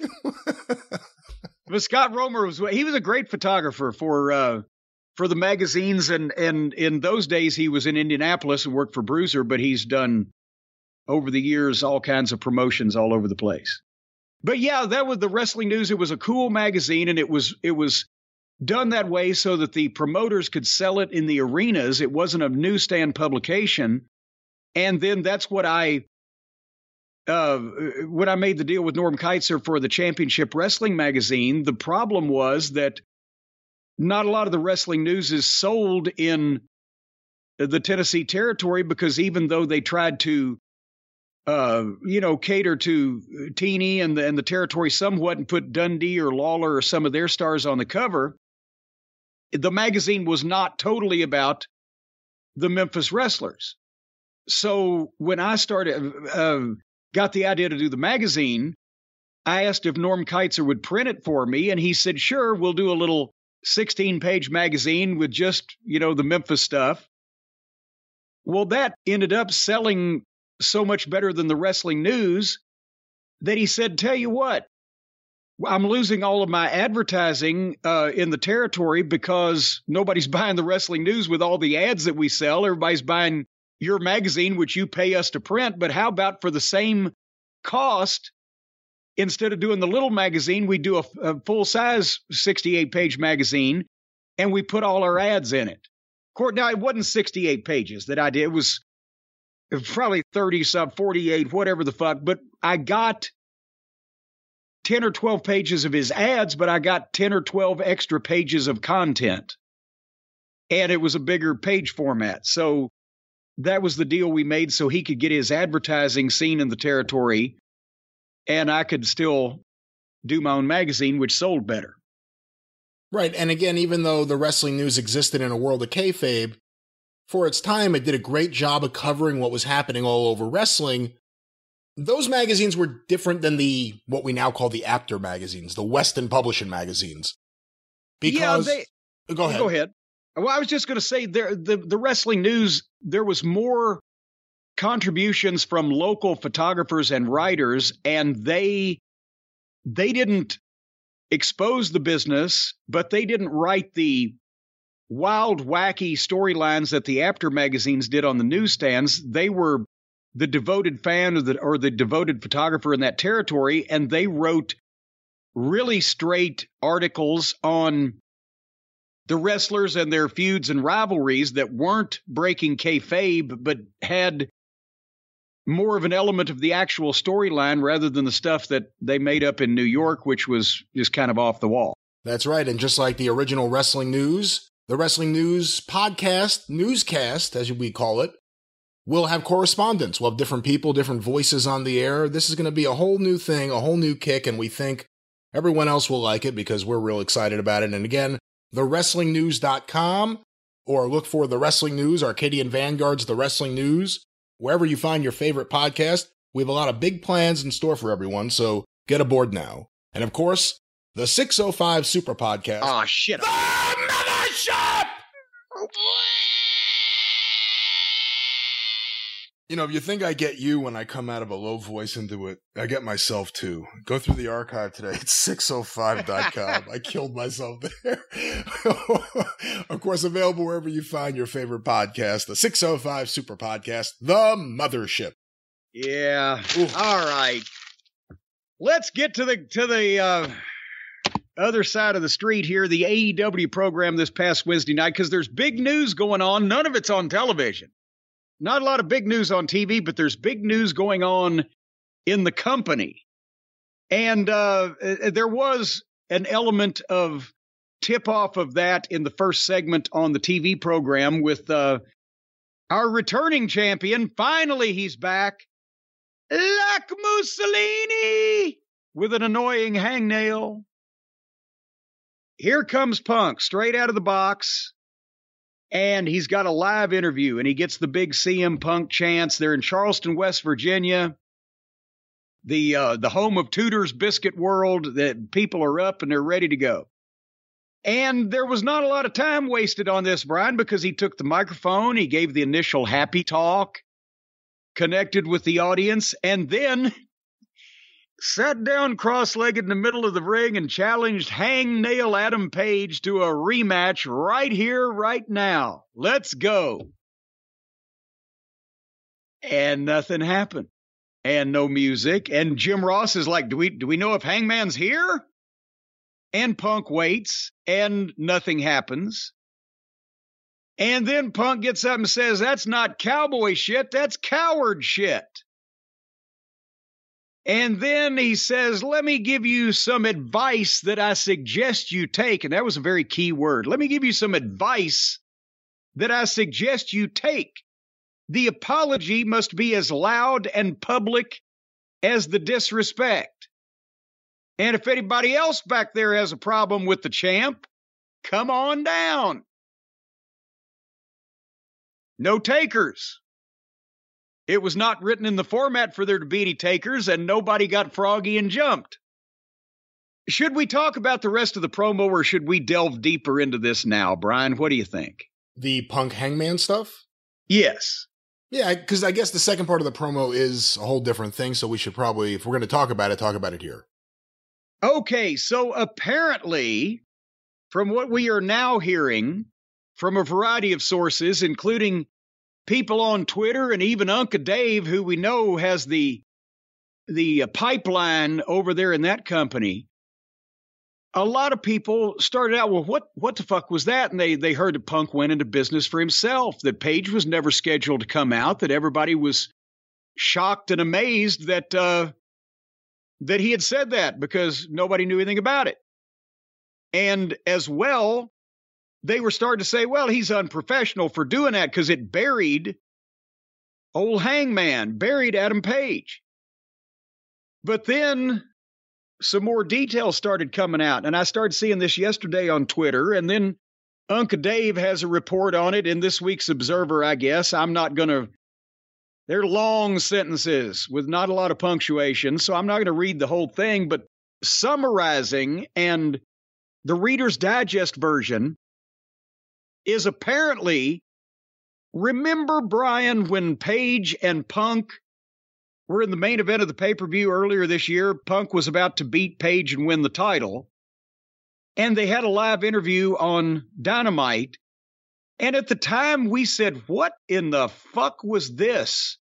Did they have something that they thought Page was going to just be great at delivering and he just melted down and botched it all? Or was he turning heel in the middle of the ring, accusing Punk of, being all of this and that, and we got to protect AEW from you? It was something that shit he was saying had no bearing on any of the way that this match or any of these people had been presented, and it was speaking in riddles and one of those deals where the smart fans are going to know, but everybody else thinks this guy's a raving, just gibberish. And we even said, was he trying to turn heel, or did he just not realize he was doing it because he sounded like such a whiny little bitch? Yeah, even the smart fans didn't know.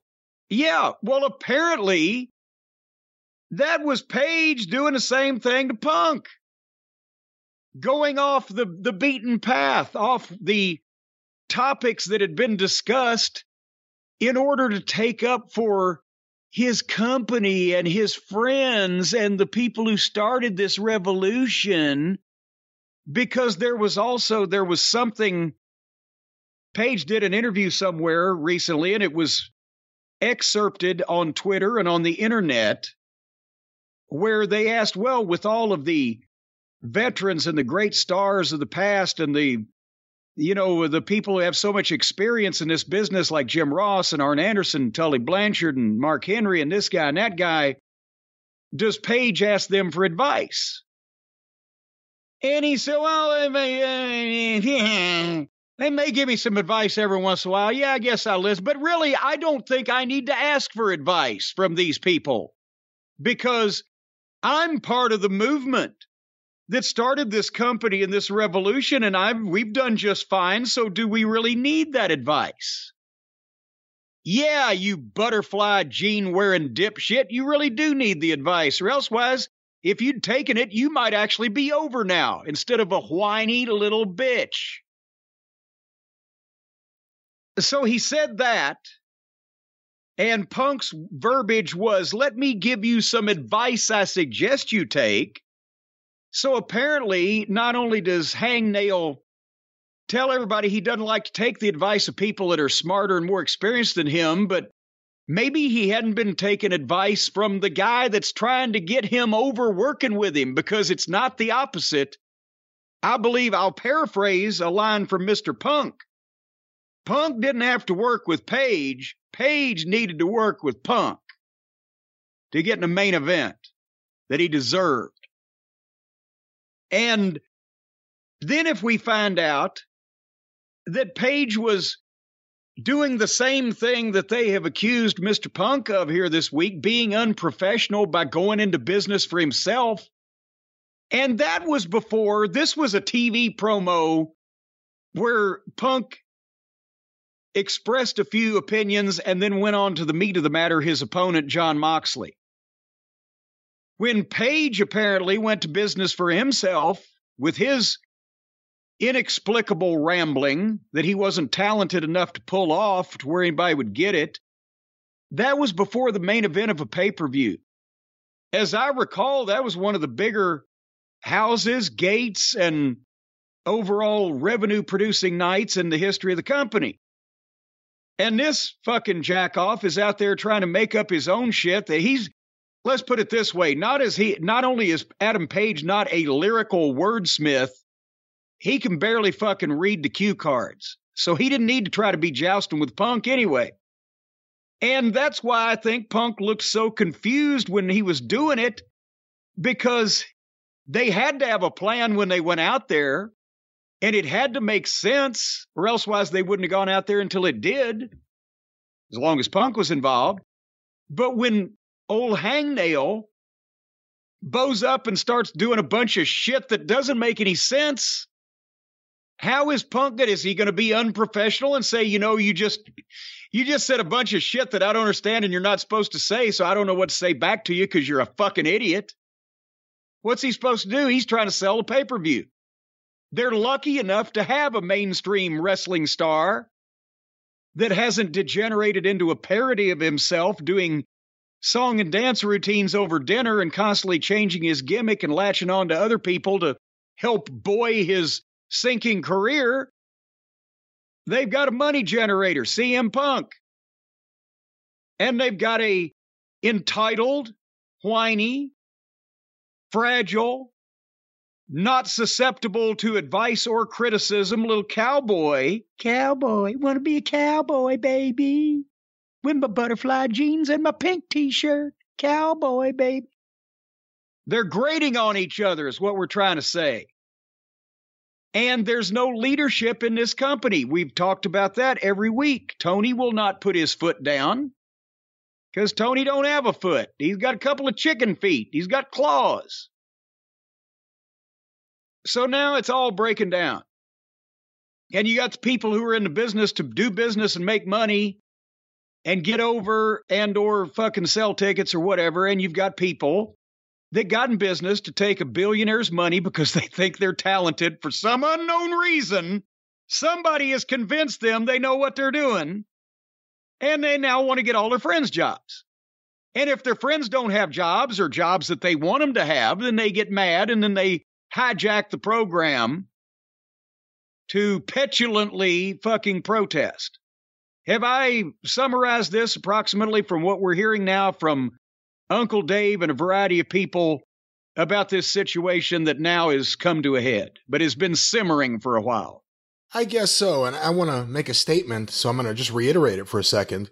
The go-home promo, the face-to-face promo before the pay-per-view, where Punk won the AEW championship, Adam Page decided on live TV, with the biggest star in the company opposite him, to, whatever you want to say, go off script, even though there's not really a script, but he decided to go into business for himself. He went rogue. He was the rogue cowboy.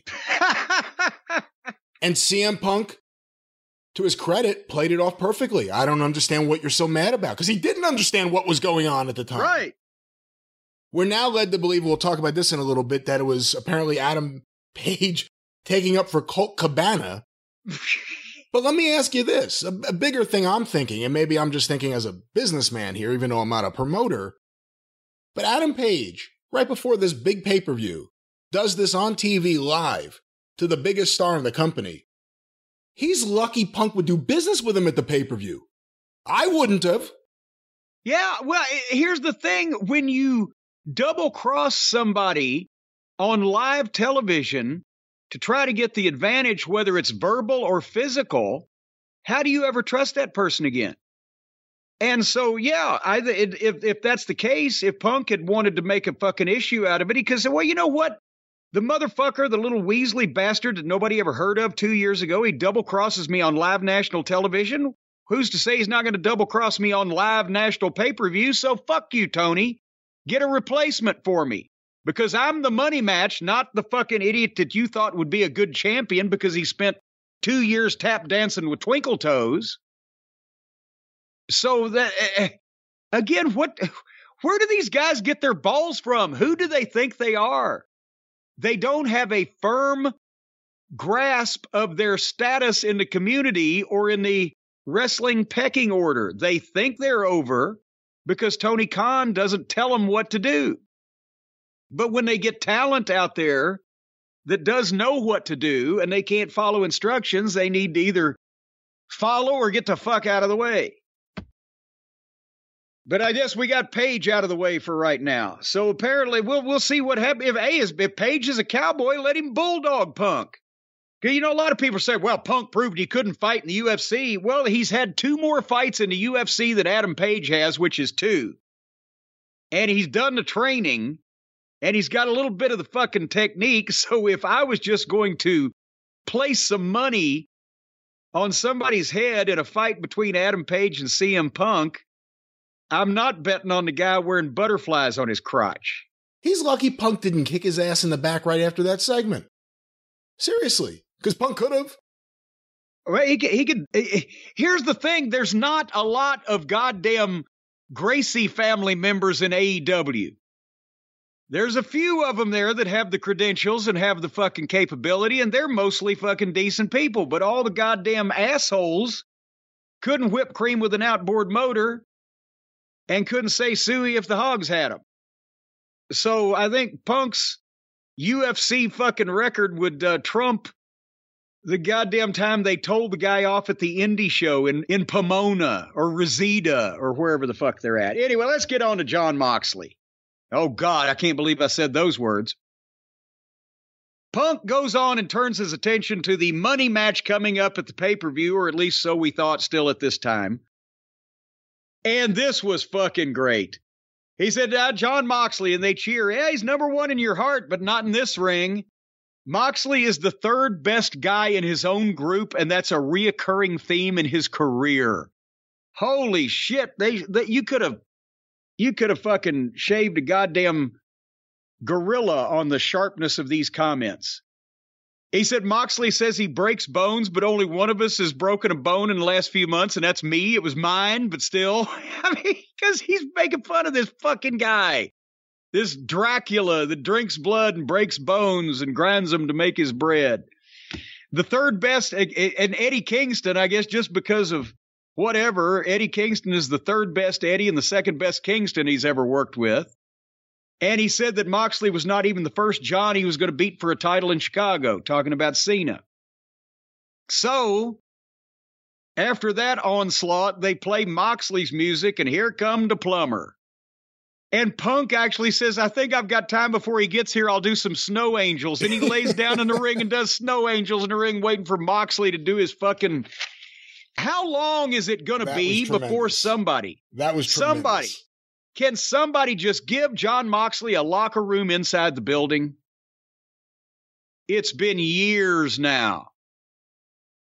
And then, I mean, Brian, it was honestly like you see an independent show where you have a star that's got his shit together and is recognized and people know who he is, and he's coming to work with the local indie guy. And they're trying to work with each other, but one guy looks like a star that's together and composed and articulate, and the other guy looks like he's fucking trying to do a promo for smart fans and talk himself into it. And Moxley did the spooky voice indie style stuff, and then Punk said, well, you can be the heart and soul of AEW, I'll be the dollars and cents. Just God. And there was some more of the fighting spirit horseshit from Moxley. And he bows up at Punk, and Punk says, I'm afraid if I touch you, you'll just bleed all over me. God damn, I lost it. And then, of course, Moxley kisses Punk, and then they have the fight. And Jesus Christ, for a guy who literally likes to pummel people into jelly with his bare hands, according to him, Moxley can't throw a punch to save his life, can he? You know, his elbows in the matches we've talked about, those have looked really bad, but he's in the middle of a brawl, and that was the thing that kind of took me out of the whole thing, was immediately, you know, okay, this part is, now they're working together, because his punches look so shitty. They look so bad. And conversely, when he gets hit with a punch, he doesn't move his head at all, so everybody else's punches look like shit. And then Punk, also the way Moxley got in there and was throwing the back and forth. Punk they couldn't have a decent 1-2. Punk's having to kind of lean over the top and throw him down at him. I don't know. But the security hits and they pull him apart and they come back together and they pull him apart again. And Moxley leaves and then he comes back, but then he leaves again. And that wasn't a bad way to start out the show. And at least we know Punk is back, and now we've established, okay, now we know our main event for the pay-per-view for another 3 segments.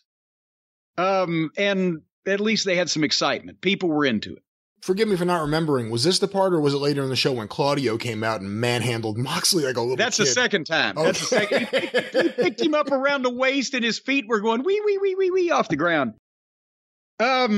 But anyway, closing thoughts on this segment, or have we gone too long already? I mean, it just depends on if you want to talk about any of the other things about the backstage stuff in AEW, or you want to save that for later, because... Well, let's save it for the individuals involved. They'll be back out. Hobbs was in the back doing a promo, and son of a gun, maybe it's Hobbs is listening. He threatened people. If you interrupt me this week, I'm going to fucking spine buster you. Because he was with Tony Schiavone and he got a chance to do the whole promo and nobody interrupted him. And he actually explained why he turned on Ricky Starks, because Starks was okay with losing. Now, it wasn't the greatest reason. That's the reason they gave him. I'm not blaming him for that. But it was a good promo. He needs to get a little more confident, maybe have a little more conviction to him, but it was a good promo. But he's a heel.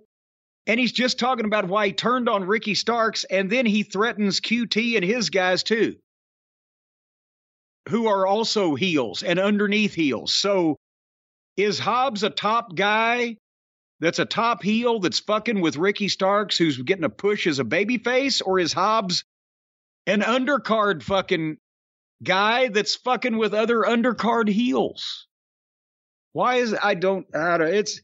He wasn't given great material, and I don't like the idea of being involved with QT and that whole bunch unless it's just a quick win, but it's a good start to actually hear Hobbs speak. What'd you think? I was happy to hear him speak, but I agree to your bigger point, which, and this is nothing personally against QT or any of the guys in his group, because, it's them and there's other examples of it.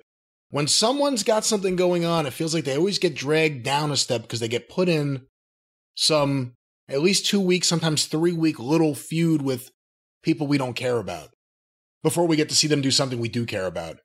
And we're not just saying we're not just saying we, you and me don't care about. We're talking about we as in we, the people. Yeah. Do not care. Nobody. Is there anybody on earth except their immediate family that because of their presentation and their spot on the card and what they've done in the past cares about QT and the boys? Solo, Commodato, a go-go. Nobody. It's just, well, we're about to pick up some time on this program. I think Bryan Danielson is one of the best in-ring wrestlers in the world. He was a tremendous world champion caliber heel about 6 months ago for about 3 weeks.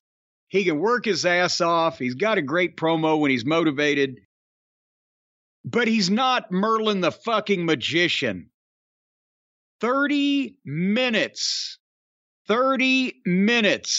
of Bryan Danielson versus Daniel Garcia, 2 out of 3 falls on national cable television.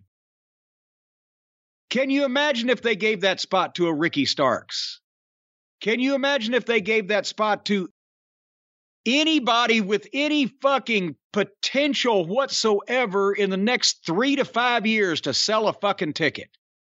Somebody with personality, somebody with goddamn oomph to them, somebody that doesn't look like another interchangeable white boy on an indie show doing wrestling holds. It's lost him over 100,000 viewers. I was going to ask you if you saw the quarter-hour ratings. Somebody did send me, a little bird sent me the information. And they started out with 1,104,000 viewers for Punk and Moxley. And they actually only dropped, after that was over with, for Bryan and Garcia, they only dropped less than 100,000, about 90,000, to see Bryan Danielson against Daniel Garcia. But by the time that the people realized that this thing was going for half an hour, the second quarter of that match dropped over another 100,000. And the only thing that brought them back was the next segment when we saw Mox and Punk again. They got the 100,000 back.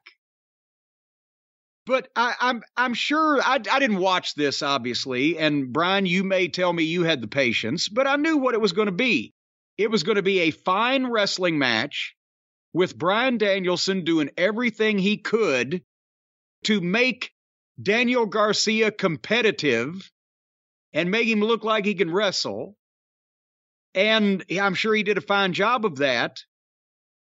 But he was also working competitively 2 out of 3 falls for half an hour with a guy that, honest to God, folks, he didn't steal my dog. He hasn't shit on my front porch. I'm just telling you, he's been overpushed and underfleshed out.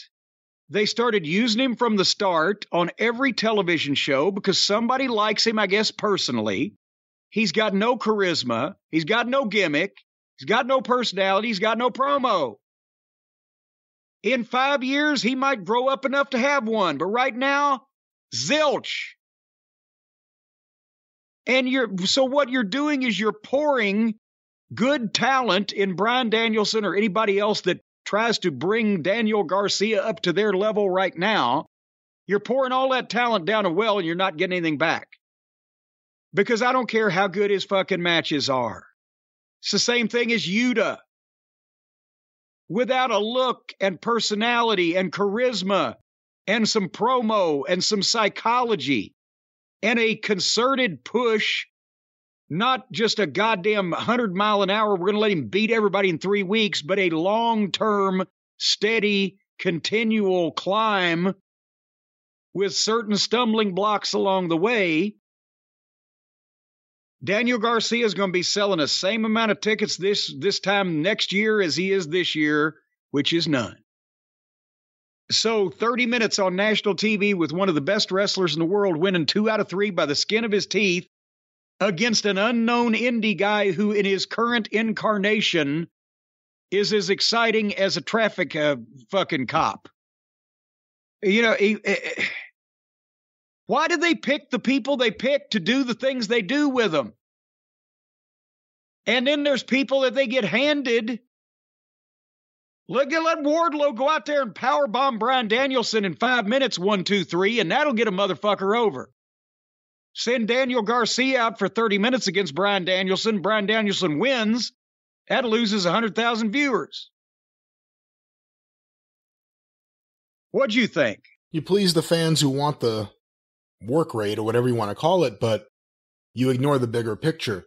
I agree with your overall thought that down the road there may be something there with Yuta and Garcia. Right now, both look really young and both look really skinny.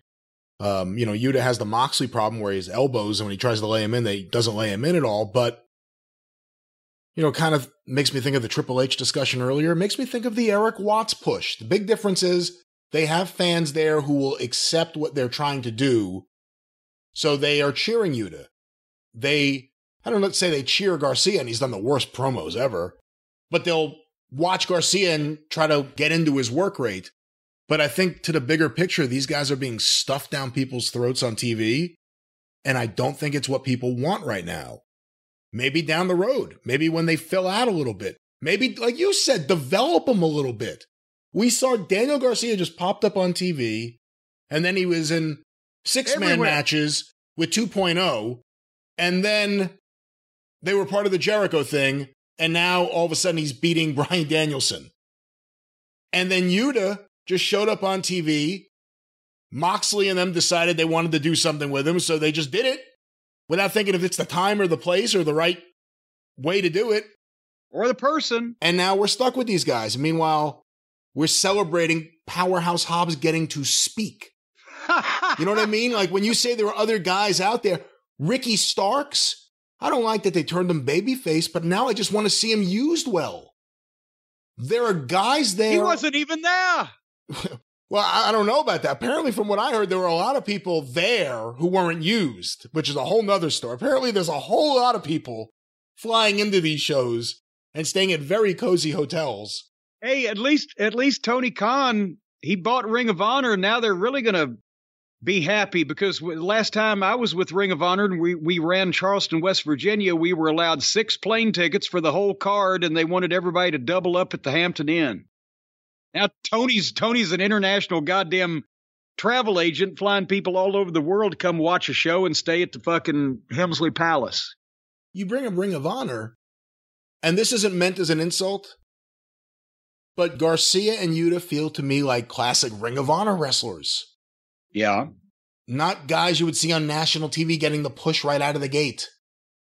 Young guys that you could bring along, because that's where Kyle O'Reilly and Adam Cole were at one point in Ring of Honor, and they were young, and we used them in the middle underneath where they could get some experience, and they grew up and came along. And then, of course, Adam shrank and went along. But Yuta nor Garcia would not be main event guys in Ring of Honor because of, again, not in my Ring of Honor at least, because personality and ability, the experience to go out and be a television fucking performer instead of just going out and doing indie style wrestling matches. That's not saying they'll never get it, but they ain't got it now. And what this is going to do is, besides the fact it's going to just make people sick and fed up with them, because goddamn, give me a break. Also, it's going to give them the impression that they are already main event guys and they don't need, like the other dipshit, Hangnail. He's already a main event guy. He doesn't need any work, doesn't need any help, doesn't need any advice. They keep pushing him like this and patting him and making over him, say, oh yeah, you're doing great. Well, they are doing great with what they're being given. It's not their fault that the creative is fucking caca. But, I don't expect them to say, don't push me, I don't deserve it. But they shouldn't be pushed, because right now they don't deserve it. Hey, and on the topic of Danielson, I get that he's going to do what he wants to do.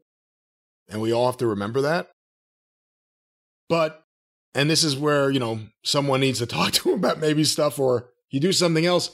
I'm not going to rehash the blown opportunity with him. I'm just going to ask you the question. Does he mean as much today in AEW as he did a year ago when he came in? Oh, good God, no. Because now he's there. Because Punk still means a lot. Like, Punk didn't lose that. Like Moxley means as much today as he did when he came in. Danielson means less today. Punk is not going to just allow himself to be put in a group with some of his friends so that his star power can be spread to them rather than the other way around. And Punk is not going to go out there and get juice for a fucking guy and go 30 minutes with a fucking guy that nobody could recognize if he walked down the fucking street tomorrow. And he's not, Danielson is too nice and is not cognizant enough of his status in the wrestling business and what he could do business-wise for this company if he wasn't so nice and trying to play with everybody equally. But that's just me. But we've lost 200,000 viewers after that match from the start of the show. Well, how do we get some of them back? Tony Nese and Mark Sterling walking down the entrance ramp.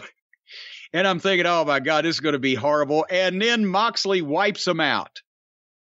And he gets the microphone and he challenges Punk for the unification match right now. And here comes Punk. And they have another fight and pull apart and blah, blah, blah, and chaos going on and everything.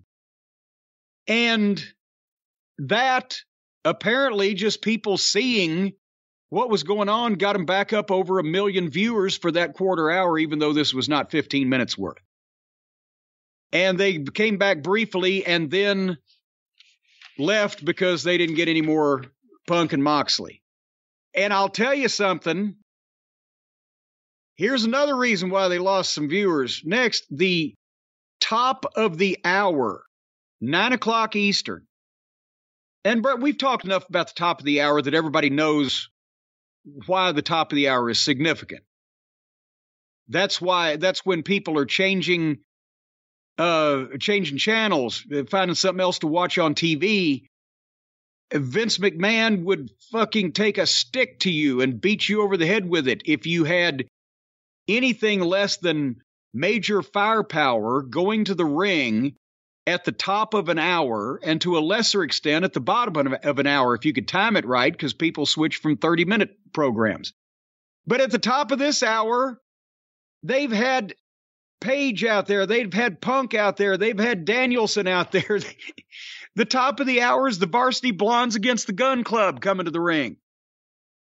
And I wrote top of the hour this match, what the fuck? And I'm not saying they shouldn't have done it, but here. And as soon as they ring the bell, and it's over. The Guns gave Griff Garrison, pushed Pillman off the apron of the ring, gave Griff 3 bumps and a finish, 1, 2, 3. I assume because either the Moxley-Punk promo or the Danielson match or both went drastically long and they had to cut time. But thanks for coming, Varsity Blondes. Jesus Christ. And then here comes Billy Gunn in and does a promo and is praising his boys, and that's what I wanted to see out of you guys. And then old Stokely comes out on the entranceway, and Billy looks at him, and the Gunn boys jump their father and beat the shit out of him. And then the Acclaimed run down and save Billy, and the heels run off, and they scissor Daddy.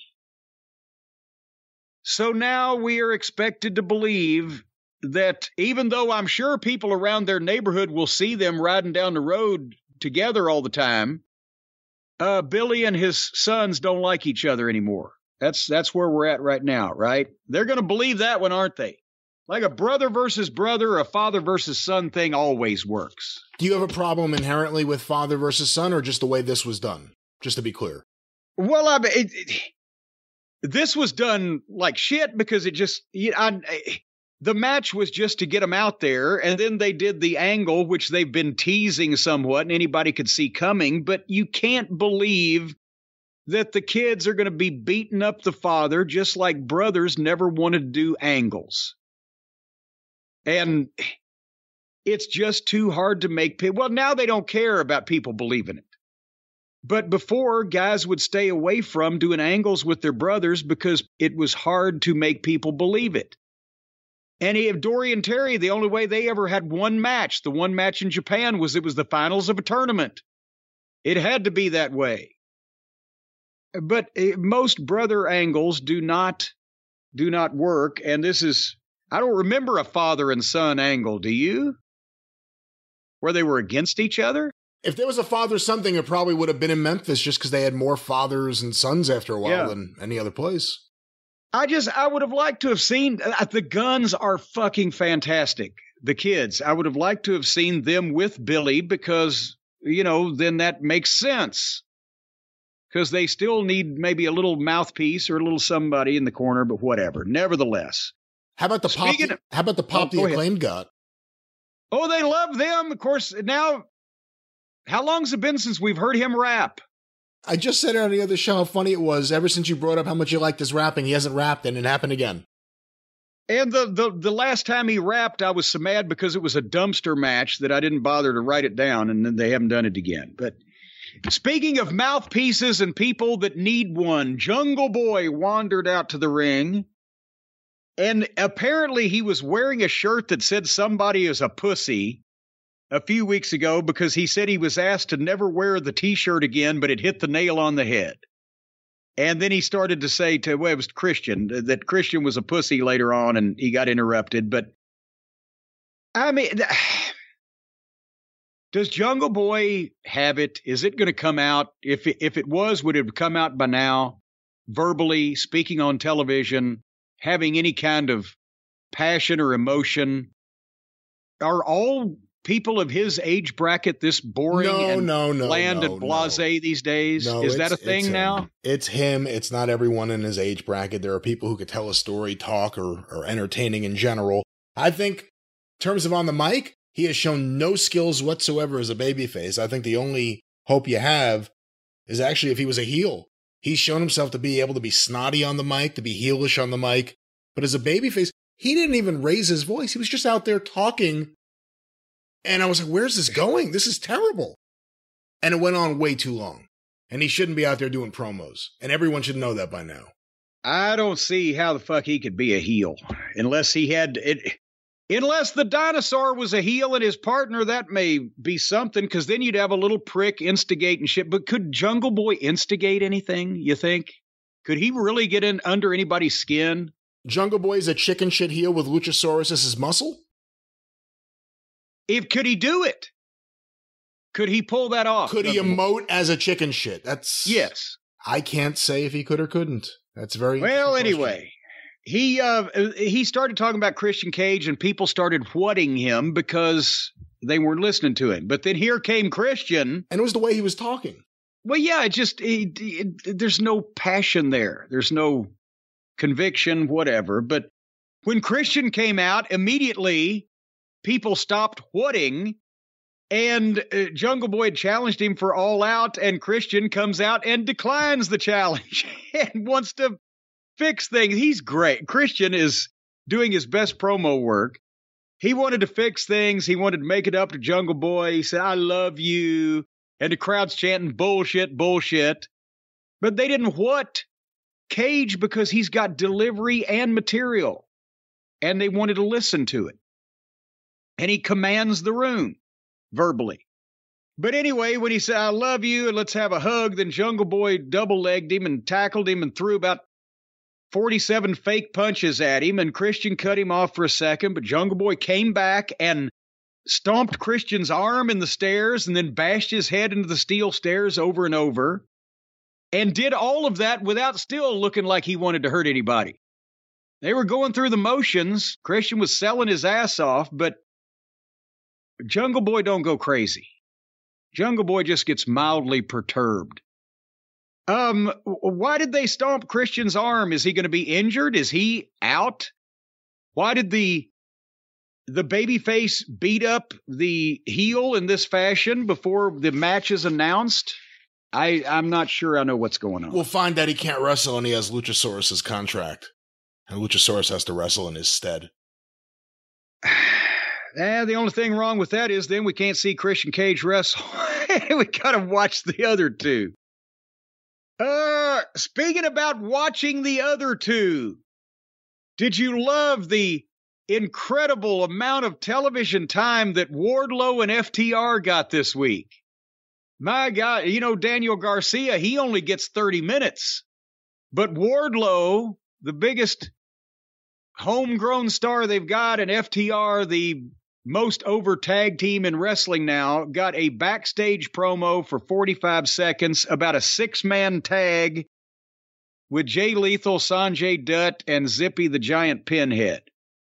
So we get this instead of FTR Bucks 3 because the Hardley Boys are jealous and refuse to put FTR over in the big one. No, I think this is Booking 2.0, next generation booking, next level booking. How do you capitalize on the buzz of a tag team that had a groundswell of support that the fans finally on their own lifted up and would carry out of the arena? What do? You keep them off TV, and when you do show them on TV, give them 90 seconds.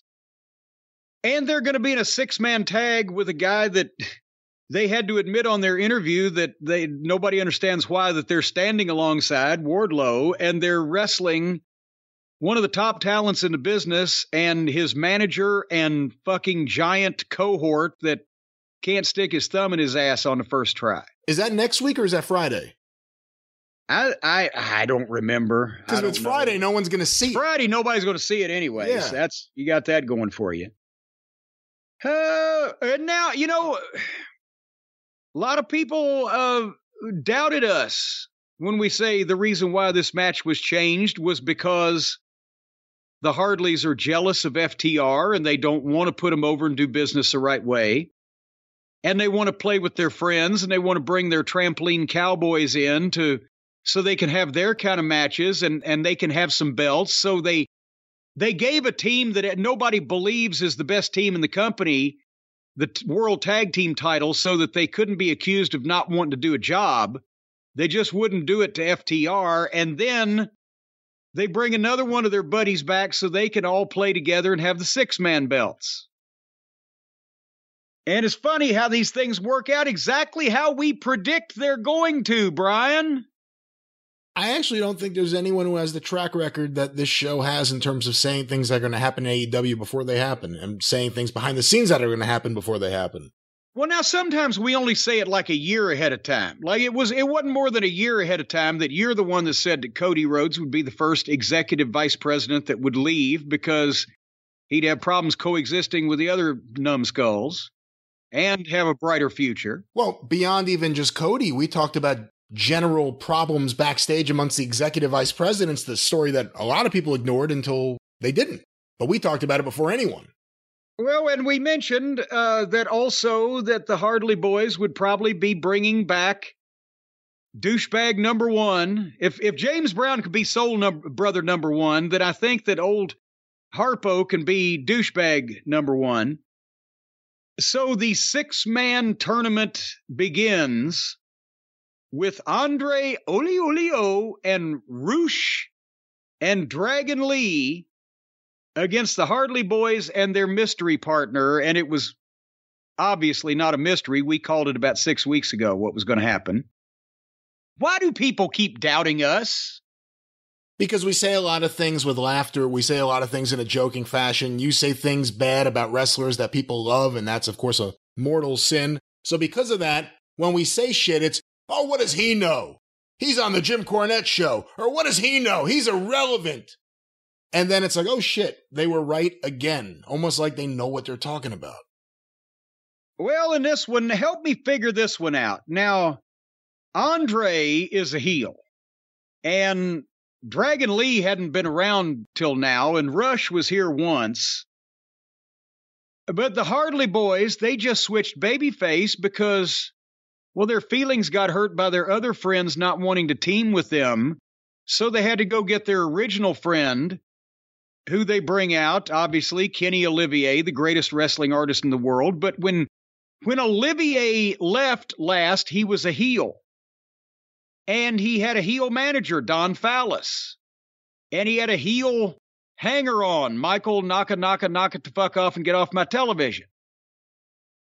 So now they've brought Kenny back to team with them now that they're baby faces against these other heels. But the thing that happened that never happened was that not only did Kenny never turn babyface, but Fallis came out with him. Even if Kenny is a babyface now by virtue of the fact that he is coming to the aid of his friends, the Cucamonga Kids, who just switched babyface because they got their feelings hurt that their other friends wouldn't team with him anymore. Why is Don Fallis necessary? He's a heel manager to a heel champion. Remember what they were trying to go for was the modern day version of Bockwinkel and Heenan, although boy, oh yeah. Talk about when you order something from Neiman Marcus versus from fucking Great Value or whatever. But now Don Fallis comes back and the babyface partner of the new babyfaces has a heel manager that nobody likes and has never tried to be a nice guy. So why did the heel manager have to come back with does this make sense? None of the heel babyface stuff here makes any sense. Here's a bigger question. How many weeks ago were the Bucks turned on? Was it 2 weeks ago? 2, 3, whatever. Have we seen Adam Cole and those guys since then? Have they done a promo following up on it? Have we heard a peep about any of that? I don't think so. Well, let's just talk about this match because that won't take long. And then we'll get to the aftermath of the whole thing. Andre, Rush, and Dragon Lee, Hardley Boys, and Kenny Olivier. So 30 seconds in, they're the Flying Wallendas. And Rick Knox is the referee, so no rules are going to be, held to, and they're going to do anything they want. They're in and out. Why was Twinkle Toes wearing a superhero costume shirt with fake muscles built in? They called it a compression shirt. But it actually had, like in the old days when George Reeves was Superman, they put foam rubber in for his bigger chest, shoulders, and arms. There was goddamn built-in muscles in his shirt. Was that a regulation therapeutic shirt? I'm not Brian, sure. I'm not sure what it was. I'm not sure if he has Sabu scars he's trying to cover up, but maybe this is part of his gimmick we never understood before. The way he moves in the ring, the way he shakes. He's a guy who's been thrown into cold water. Now he's got a wetsuit. So at one point, let me stop you there, because okay, go ahead. For anyone who didn't see this, we've seen like Ric Flair wrestle with a shirt in the past. We've seen different people wrestle with shirts. But with Omega, even though it was a compression shirt, something that's supposed to be worn by athletes, it felt weird seeing him wearing, because it didn't feel like something a wrestler would wear. It almost looked like he had gear on top of gear on top of gear. It was strange. It would look like he was padding his physique there a little bit. But hey, that's better than stuffing your crotch, right? Make your chest, your arms look a little bigger. Nothing the matter with that. It's the real heats when you stuff your crotch. Did you see him try he's rusty. It's been 200 and some days since he wrestled. He tried his fireman's carry flip over thing and fell on his ass and just sat there and laughed at his boys and sold it. So he sold something. At one point, two guys tagged in at the same time in front of the referee, and then they did a triple team. And as usual with these guys' matches, it got old. Less than 10 minutes in, because everybody's in and out, back and forth, doing moves. Nothing flows. Nothing makes sense. The referee's useless. The Andre Olio's team is sloppy as shit on their, I have to use quotation marks, basics for that. And and then finally they built up, they kept Twinkle Toes in and out where he didn't have to do too much. But they gave him a hot tag, and this comeback was just the most ridiculous, gesticulating, exaggerating thing. And he's stancing and doing the poses and the pointing. And then all three of the baby faces, quote unquote, tagged in at the same time, and the referee allowed that. And they did a prolonged 6-way where nobody could keep track of what was happening. And then everybody did dives except Twinkle Toes, but then they kept foiling his dive attempts. Maybe he didn't want to do a dive and take a chance on that. Say, well, we'll just have the heels foil it. And he, at one point, sold his knee in a very phony, overly dramatic and stagey way. And then came the big spot of the match. Since Kenny can't dive, they'll bring the dive to Kenny. And they go out on the floor and they take the security railing in front of the front row and they pull it closer to the ring by about, 2 feet. And they sit Kenny up on the railing. I don't know where his partners in crime were at this point to prevent this, because all three of the heels are on him. And then Dragon Lee, the one with the mask on the other team, he does the dive. And they both go over the rail into the crowd and smack a little girl in the front row right in the fucking face. And then the camera shoots both the wrestlers laying there, but they won't widen out to shoot the girl selling and people standing up and trying to get out of the way of these goddamn uninvited dinner guests that have just dropped in to their laps. And it was almost like, let's do Cornette's spot, the spot that he calls every week when we do shit like this. We'll go too far. We'll go over the rail. We'll hit a little kid in the face. We'll get sued. Tony's out of business. And we're all on the fucking soup line. And by gum, yes, since they were in Charleston, West Virginia, to answer everybody's question they're asking mentally, the little girl did get Stephen P. News' business card. And they had to completely ignore the fact that's what it is. They're standing in front of children 4 feet behind them with this fucking goofy idiot diving headfirst out of the ring over the top rope, coming 100 miles an hour, and they're in front of women and children. Thankfully, this crew wasn't on the Titanic. Elsewise, all the kids and the fucking women would have been swimming and sleeping with the fishes and the sharks. What a stupid and unnecessary idea this spot was. And anyone watching at home, as soon as they started doing it, if anyone listens to this show that was watching that, as soon as you saw them going for it, you said, oh my God, there's a kid right behind the dead center. I hope they don't do something near the kid. And what do you know? They wipe the kid out. Whap! Down to the ground. Down goes the kid. More goofy bumps in this match. And then after all this chaotic stuff that they've done and all these wild moves, they're not smart enough. They don't know how to build up to an exciting finish. So when they finish doing all the moves that they can do, then old Kenny hits two of those Canterbury knee lifts, the little skippy thing, the V trigger from his video game, and then barely gets the guy up for the one-winged fairy, 1, 2, 3, and the flattest finish. After they do all that stuff, instead of building up to a slam-bang finish, as Tootsmont would say, they just grab one of the heels and beat him flat. That's it. After all that chaos. So that was the match that lost them 200,000 viewers.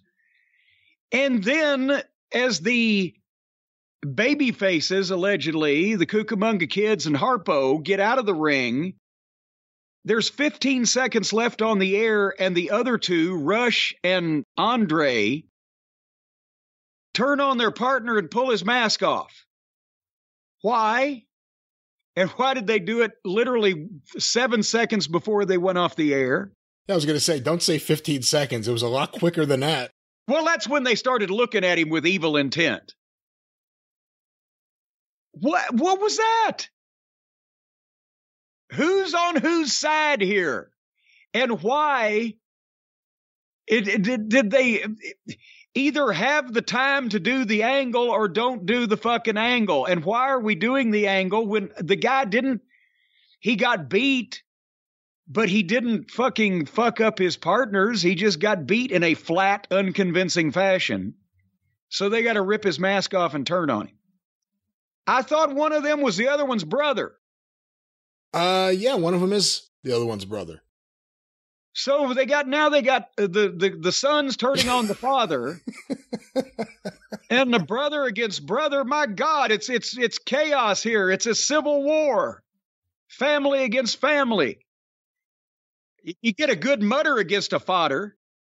They don't do angles with the wrestlers that the fans want them to do stuff with. They do angles with the wrestlers that the other wrestlers like.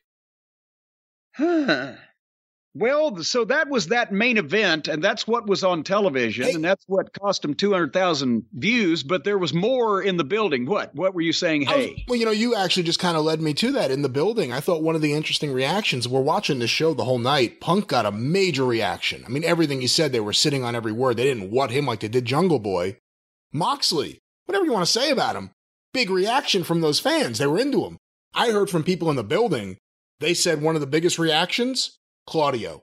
They said the place went nuts for Claudio. Yes, on that second pull apart, Claudio came out, and that's when he picked Moxley up and handled him like a small child. I guess he wrestled for one of their other shows also while he was there, and he got a big reaction. But, the Bucks got an okay pop. Nothing special, nothing like they used to. Omega got a big pop for coming out, big surprise pop. And then what happened? It wore off quickly. During that match, there were the little bursts of "this is awesome" when things weren't really that awesome, and then dead silence. Dead silence. They were begging people to cheer for them. The Bucks would yell, "Come on! Come on!" And Omega, let me hear you while I'm punching this guy. Yeah, he got up one time and "Come on, let me hear you. I can't hear you," because they're not making any noise. Part of it was the match. It's West Virginia. They expect to see something that makes sense. It's Crockett Promotions territory back in the old days. It's a little more WCW. It's a little more down south. They expect this shit to actually be good and halfway violent looking instead of phony and illogical. And then the other thing is, okay, they got the pop. Kenny's back, and then Kenny doesn't go out and do any of the Kenny stuff that Kenny does that impresses everybody because he's obviously still fucked up. And, maybe he ought to take another 6 months off. I'll wait. It's fine. Hey, and those ratings tell a story. And they're not the hot individuals anymore. That's right. The hot individuals are the people that the fans have started to take to on their own, rather than the people that when the show went on the air, the fans were told, these are your main event stars. and you're supposed to cheer for them. Now people are deciding for themselves, and they like the people that work looks good and it makes sense. And they're not insufferable douchebags as personalities. Smarmy, smug, self-absorbed little fucking vanilla midgets. So that's why, so between the match not making any sense and being the same shit they always do, the heels are not necessarily a group of heels that people want to see, you know, lynched and hung up and strung out and run over with cars and anything bad happen to. They're just there. And then old Twinkle Toes comes back to this ridiculous, over-exaggerated introduction, and they do very little of anything, and they made it last 20 to 25 minutes. So for all those reasons, people didn't give a shit. They thought people were going to react like they react to CM Punk for Kenny returning, and they didn't. They just didn't. I think, you know what thought did, don't you? As Mama Cornette used to say. No. He thought he farted, but he didn't. When you think like that, your pants fill up with shit. Does anyone actually look forward to the 6-man division now? The trios division after this match? That turned off so many viewers? I wasn't looking forward to it before this match. This wasn't good. I mean, that's the other thing. People were trying to say, like, oh, it was nice to have Kenny back. They're leaving out the part, beyond you and me talking about it, and we all know what you think of this, it was a really not good match. Really not good. And people are kind of sick of seeing a lot of the Buck stuff, but I don't know. Again, the ratings tell a story here. All right, but I wasn't in the building. But I've heard tell that after the cameras quit rolling, as they say, that old Twinkle Toes, he was the one who decided to take the microphone and leave the fans to go home happy with some kind of profound rah-rah statement. Is this correct?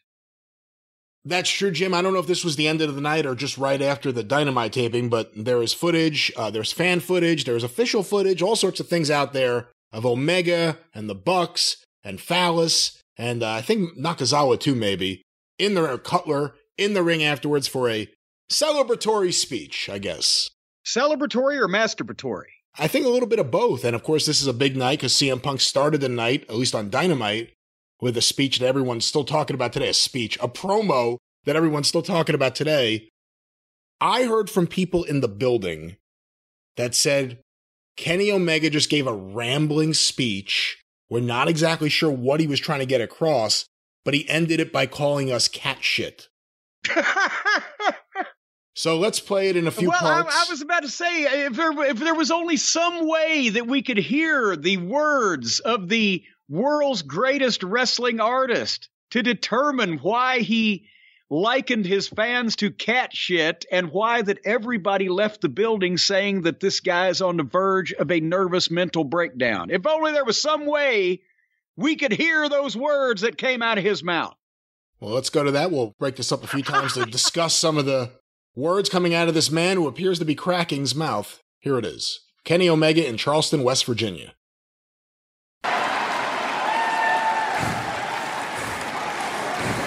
Long story short, it's always a pleasure to be performing in front of you fellows. Oh, good God. And I thought, hey, with a rare main event slot tonight, I might as well take the microphone and say a couple words to you guys because I've been gone for quite some time. And if I do it in this format, I don't have to worry about how much time I take. I don't have to worry about how tired or hurt I am. I can just speak to you guys like a normal human being. Because really, then please that's all start. I am. So for the past 7, 8, 9 months or whatever it's been pretty grueling. Many times I questioned myself, am I really going to be able to come back to AEW and perform at the level of these professional wrestlers?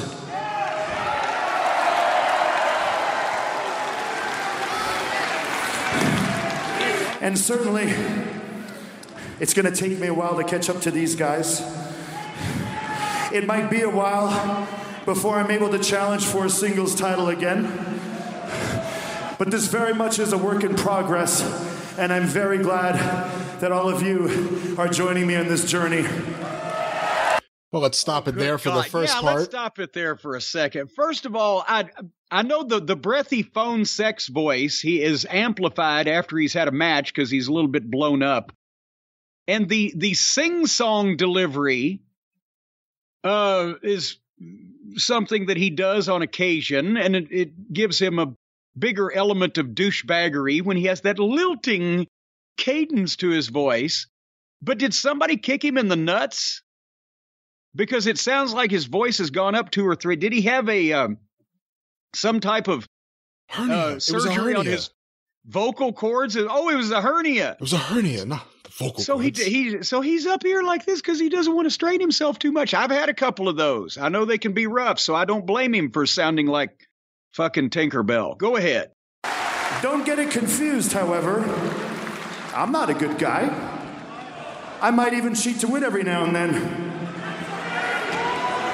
But one thing that I will say is when we're in this ring, you're getting a genuine Young Bucks, Kenny Omega, and Elite performance from the genuine Young Bucks and Kenny Omega. We're not pretending to be somebody that we're not. We're not a tribute act. We're not a parody. We're not selfish. And we're not in this for selfish means and for selfish gains. We are here to leave a legacy. And that legacy isn't titles. It's not even match ratings. It's not even how much money we make for our families and ourselves. It is changing the world via changing wrestling world and the way that you guys consume it. Oh, good God. He's an insufferable cunt, isn't he? He's going to change the way you consume wrestling. He's going to change the way that I fucking throw up after dinner. How's he going to change the way I consume it? Instead of watching it, am I going to eat it? Yeah, but maybe he's going to send it to you by mental telepathy. These twats are convinced that they are hugely important, vastly more important than they actually are. And but the douchebaggery drips from them every time you hear them speak. And who are they trying to identify with here? Other douchebags with sing-song voices? Who is he calling out there? We're not fake. We're not phony. Well, we're real. They're not a tribute act because, guys like, I don't know, Punk and FTR, they do Bret Hart moves because they do moves that real professional wrestlers did, not moves that they saw in the matinee version of Cirque du Bullshit in Vegas. They're not tribute acts. They're not doing DX hand signs and a fake NWO. That's not them. Not a tribute act, not the Elite. Don't call the Bullet Club a tribute act. But now they did say we're not a parody. Oh, believe me, you're a parody of a human fucking being. You fucking curly-haired twat. You're a parody, all right. Everything you people do is a parody in wrestling. Where do we get to the cat shit? All right, let me get back to this from, what do we call him, a weeb or a weeboo? What was it? A weeble? A weebo. A weeb. Here's the weebo himself, Kenny Omega.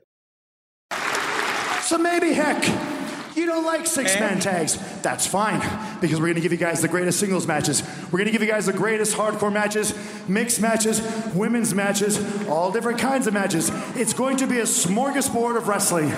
That was always the mission statement. And as long as the... Let me just stop it real quick, because what he said, because we cut it before, the legacy they want to leave is not the money they leave to their family or anything else. It's changing the world through changing the wrestling world, through changing the way people consume wrestling by giving them a smorgasbord of wrestling, which would be, I guess, their idea of what AEW has been up to this point. Which is a mess. That's the whole problem. The fucking marks that Tony Khan signed to be his brain trust at first thought that it would be good if they have every single kind of fucking wrestling in the world on the same show. And it's been caca because that doesn't work, because it doesn't make any sense, because you run off more people than you fucking attract, because people who want to see legitimate, serious, competitive wrestling don't want to see the fucking silly shit. And the girly men, and the falderall, and the fucking hurt feelings amongst the snowflake crowd. And then the blood and the barbed wire and the broken glass and the bullshit negates the great athletic performances of the really talented workers. So then you've run their fans off, and, you know, the garbage match people will watch anything as long as they get to see their garbage. So they'll watch the show just to see somebody get sliced up and cut and bleed from asshole to appetite. But the smorgasbord is the worst idea that anybody ever had in wrestling, because that's like having an action, adventure, comedy, drama, parody, period piece, historical documentary with big bands. Let's hear more from Ty. And as long as the elite are here, we will make sure that you guys get that variety every time we perform. Win, lose, or draw, you're going to get our greatest effort. Win, lose, or draw, taping, athletic tape, medical devices or not, you're going to get Kenny Omega 2.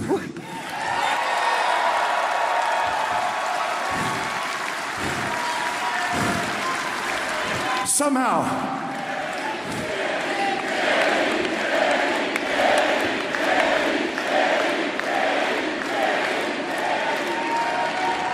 by a stroke of luck, and because these guys are better than you even know that they are, they're incredible, we were able to survive tonight. We're alive in this tournament. It's not all of a sudden start cheering us. You guys booed us for like a year. Well, now they're going into shtick, obviously. I'm trying to get to and also, you know, he said we survived it, but think of the fucking poor viewers. Oh, the humanity. Yeah, they didn't survive. They tuned out. They didn't survive. They jumped out a window somewhere. The Real Housewives of Chattanooga were on. But let's get a little bit more at the end of Kenny Omega here. Please. Maybe I should be mad too, because the reason why I'm in this state right now, the reason why I have to have 3, sometimes 4 sessions of physical rehab every single day is because of you. Maybe I should hate each and every one of you because I come back out here for you guys. It's never for me. Oh, boy. It's never for me. Work so for what free. I'm going to do right now is I'm going to be a little strange. I don't get out much, so I became a strange individual. I'm going to liken you fans to a very mischievous cat that pees and poops all over the house. Boy, do I get mad when I find it. Boy, do I get mad because I have to clean it. But heck, how can I hate a little kitty cat? Oh, fuck. And there's the line of him. How can he hate a little pussy and he's got 2 of them standing right next to him?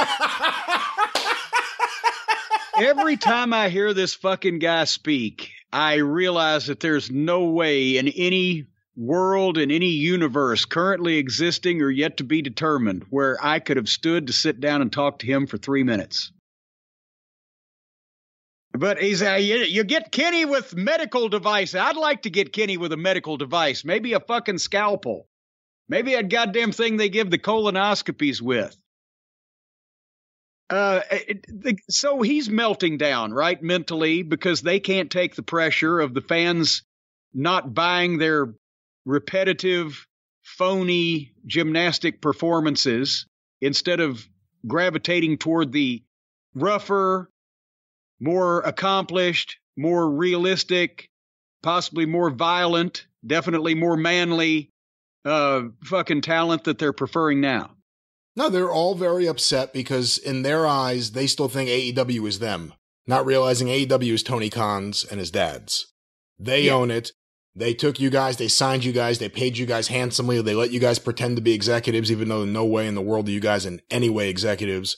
They let them pretend to be wrestlers for quite some time. And the company has now seen what happens when real stars like CM Punk get there. And I understand why a lot of these guys resent CM Punk. He exposed them. He exposed them by just being there. By just being, he pointed out that they aren't as big as stars as they think they are. How much of this speech do you think is directed at CM Punk? Probably the majority of it.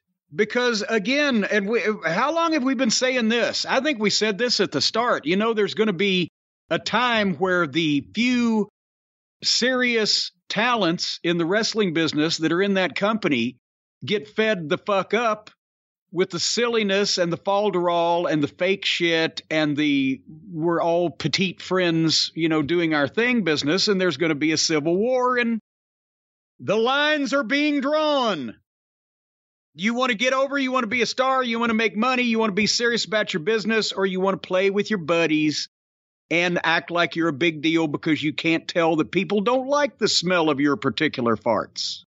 I think you heard from a lot of people, both directly and things that would get out to, wrestling media, early on especially. Oh, this is the best place I've ever worked in. This is the best locker room I've ever been in. Tony's the best boss I've ever had. I've heard from numerous people.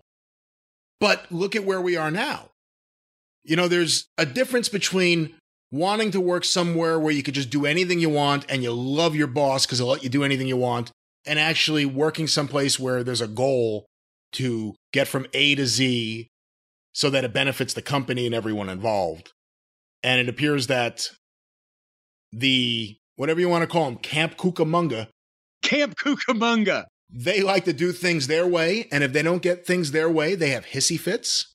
They have breakdowns. They whine. You start seeing things appear in certain wrestling media outlets with their side of things getting out there. But the fact that right now things are ending up in the Observer saying that some executives, or shouldn't say executives, some people are at their wits' end with everything happening, that tells you the story. And Uncle Dave also, let's not forget about this. He actually said, well, the big thing that started all this is Colt Cabana. Yeah. Colt Cabana is out of the Dork Order. There was no angle, and they just stopped bringing him to TV. That's what started all this. You mean to tell me that these guys are supposed to be vice presidents of a national cable television promotion, and they're supposed to be big stars in the case of Page, even though he's not a vice president? They didn't get him a position. They just got him a job.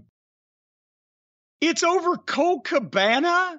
I can understand if CM Punk had come in and suddenly they had fired or diminished or sent to the side Bryan Danielson, or even Jericho, he's got name value, or some major. Even Jungle Boy. Even Jungle Boy, because they liked him because he got cute hair. That would have been one thing. But a fucking guy who was completely and utterly useless in every way to begin with, long before that his former friend came to the company. Do you remember a Colt Cabana match? Do you remember a great Colt Cabana or any Colt Cabana promo? Do you remember Colt Cabana doing anything other in this company than wrestling on fucking YouTube and standing in the middle of a group of job guys to be the most experienced job guy in that group? He wasn't pushed. He wasn't even prodded. And he meant nothing to the show, the revenue, nothing. And then, like some of the other people that fit that category, they just stopped using him. We can think of Dwarf Dong Sucker. We can think of Jelly. We can think, Tony doesn't have the balls to fire anybody, but he'll ghost him in a heartbeat. So everybody that doesn't want real stars to give them real competition in the company was like, oh, poor Colt Cabana. What could have happened? Maybe it's the guy that he turned on and that he fucking caused all those problems to Punk. Maybe that's it. Well, we'll get even. We'll just treat Punk bad because he's not in our clique, our little group. Fuck. It's a job guy that got sent home because he wasn't contributing anyway. I doubt seriously if Punk had anything to do with it, if he had to talk very hard.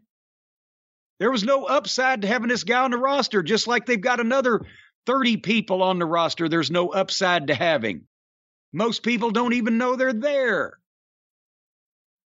So, again, these little kids can play big-time wrestling all they want, but goddamn, and here's another thing, Punk and Danielson and FTR and some of these other guys, I doubt very seriously if you're going to hurt their fucking feelings with criticism or a mean promo or somebody saying something bad about, because they've worked for the big time. They've been to the WWE. They've been to the Evil Empire. Those people are professional feeling hurters. They'll fuck with you to the bone. So those guys are not going to be intimidated or have their feelings hurt or get their panties in a wad because the Cucamonga Kids and their band of merry misfits from the Lollipop Guild say mean things about them. Yeah, I have a feeling, well, except for Danielson's too nice, but the rest of them, Cash, Dax, and Punk, probably just soon punch one of those fucks in the face as look at them anyway.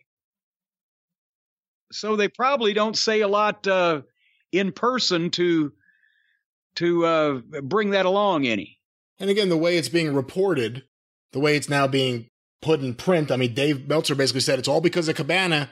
No one's saying it's because of Punk publicly. They're saying Cabana was not used, and all of a sudden everyone's blaming Punk, it seems like. Yeah. I mean, if Adam Page on live TV decided to do that against, again, the biggest star in the company, all because of Colt Cabana, he should have been suspended and sent home without pay. Because that's bullshit. That's minor league shit. I would have gone straight to the firing, but I get your point. Yes, and again, well, yeah, you got to hit the belt. Well, it's your fault for putting a belt on a fucking irresponsible little jackoff like that. But I'm not saying I'm saying Tony's fault. But that's again, what the fuck? They have no fucking concept of what they're doing, and they've been handed a lot of shit, and they've had a bunch of people pet them on the head, and they've all convinced each other that they're geniuses and they're brilliant and they're the greatest wrestlers in the world. And they are, to a very small subset of what's left of wrestling fandom. Everybody else thinks they're insufferable, wants them to go the fuck away. But anyway, I'd love to see FTR and the Hardley Boys just have one of those, maybe reshoot Sissy Boy Slap Fight, that independent movie from Canada that we've all had fun watching over and over again on YouTube. I encourage everybody, check it out. A great co-star in it, a guy named Tyson Smith. But I'd like to see them reenact Sissy Boy Slap Fight. I'd like to see old Maddie and Nikki slap Dax and Cash one time, and I'd like to see the fucking receipt. And I guarantee you, if the Bucks didn't already have kids, if they did have some more, they'd be born fucking dizzy. Anyway, so that was this week in the dramas of Romper Room. Where do you think we're going from here? Who's going to crack up next? Yeah, I'm not saying this with a smile on my face or anything, but actually I think Tony. I think Tony could be nothing but overwhelmed if we just look at everything going well, considering everything on his plate. And right now, he's got more drama backstage than when Cody was there, because a lot of that was kind of like a Cold War at times. This is a little more open and hostile, obviously. It's getting onto the air. I bet Cody was proactive in trying to be an EVP and trying to do talent relations and trying to talk to more people, because he is the type of person that would take that job and its responsibilities fairly seriously, where these other jackoffs just want to do the video game. So we'll see. Yeah. Anyway. Well, that was it for AEW, and that was it for what's left of the WWE, the promotion that has all the momentum. I'm still waiting for them to start rolling down that hill, and we'll jump right on and take the ride with them. And what are we doing this week on the drive-thru? Anything special, or it'll come to us in a dream? You know, I don't even know. Every week I promise questions, and every week, and I'm not complaining, but you come up with great stuff. You've gone through your files. We went through the Weasels World recently. We do Guess the Program. We do the Gordon Soley Trivia Game. We got more Weasel World coming up, too. We got some stuff I want to talk about off of that. Some booking lessons that could be learned. Is there a biography this weekend? There is a biography. It is Edge. So that might be good as well. Since we can't see him as leader of the Judgment Day, we can see the biography of when he was over before. You know, that thing, I'm missing that too. That Judgment Day had a lot of fucking oomph to it, and they just wrecked it 3 weeks in. You know what? The last couple of weeks I have Raw on one of the monitors in the office, but I really haven't watched it much. There are a few things I look up for. A few times I was walking through the office and I looked at the TV, like 2 separate episodes. I swear to God, it was Rhea Ripley. Looking great. Looking like a star. Walking out there just like carrying Dominic Mysterio. Just dropping him down. I guess that's now her gimmick. She kidnaps Dominic Mysterio and just puts him wherever she wants. So if he's not the Minch on a bench, he's... What is he on, though? He's a Dom on a Lom? He's... we got nothing for him to sit on. We need to find something for Dom to sit on. All right, we need to find something for us to lay down on. All right, we'll be back on the drive-through in just several days from now. And if anything happens, if the news breaks, we'll fix it. And for this episode of The Experience and for all of the minions at the Arcadian Vanguard Network, I would like to say on behalf of all of them, thank you, fuck you, and bye-bye, everybody. Wednesday nights I get to stay up late, watch Kenny Omega while I masturbate. Hey mom, I need to watch this show. Meltzer says I'm in the key demo. Meltzer says I'm in the key demo. Yeah.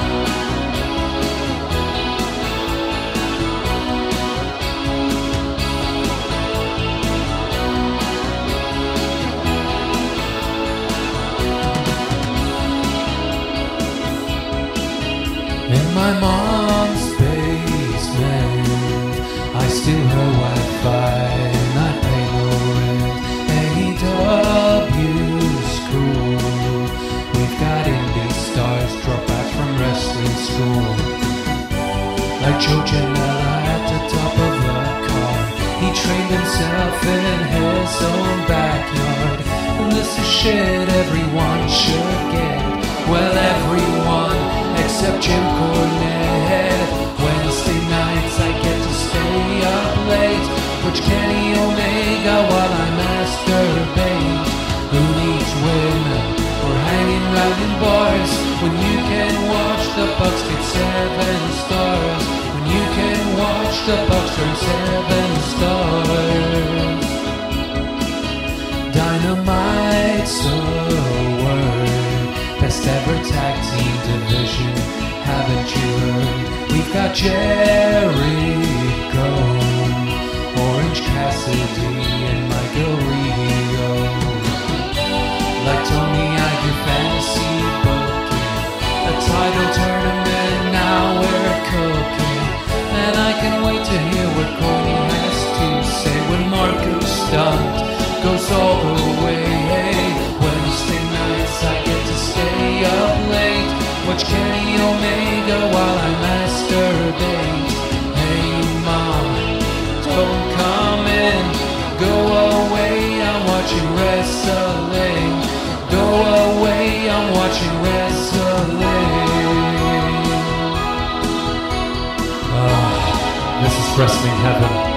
Don't listen to Corny, he hasn't been relevant since 87. He thinks that Luchasaurus can't work a lick, or that Bobby Eaton could hold a candle to either Matt or Nick. He wants to cut up our heroes with a rusty fishing knife, or get them in the hot tub to play Scott the Submarine with him and his wife.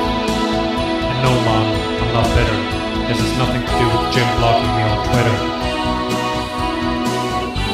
And now, here comes Miro, wearing pajamas like me, he's my hero. The Young Bucks could shoot on Buzz Sawyer, make Brock Lesnar take a Canadian destroyer. Don't come in, Mom. Don't come in.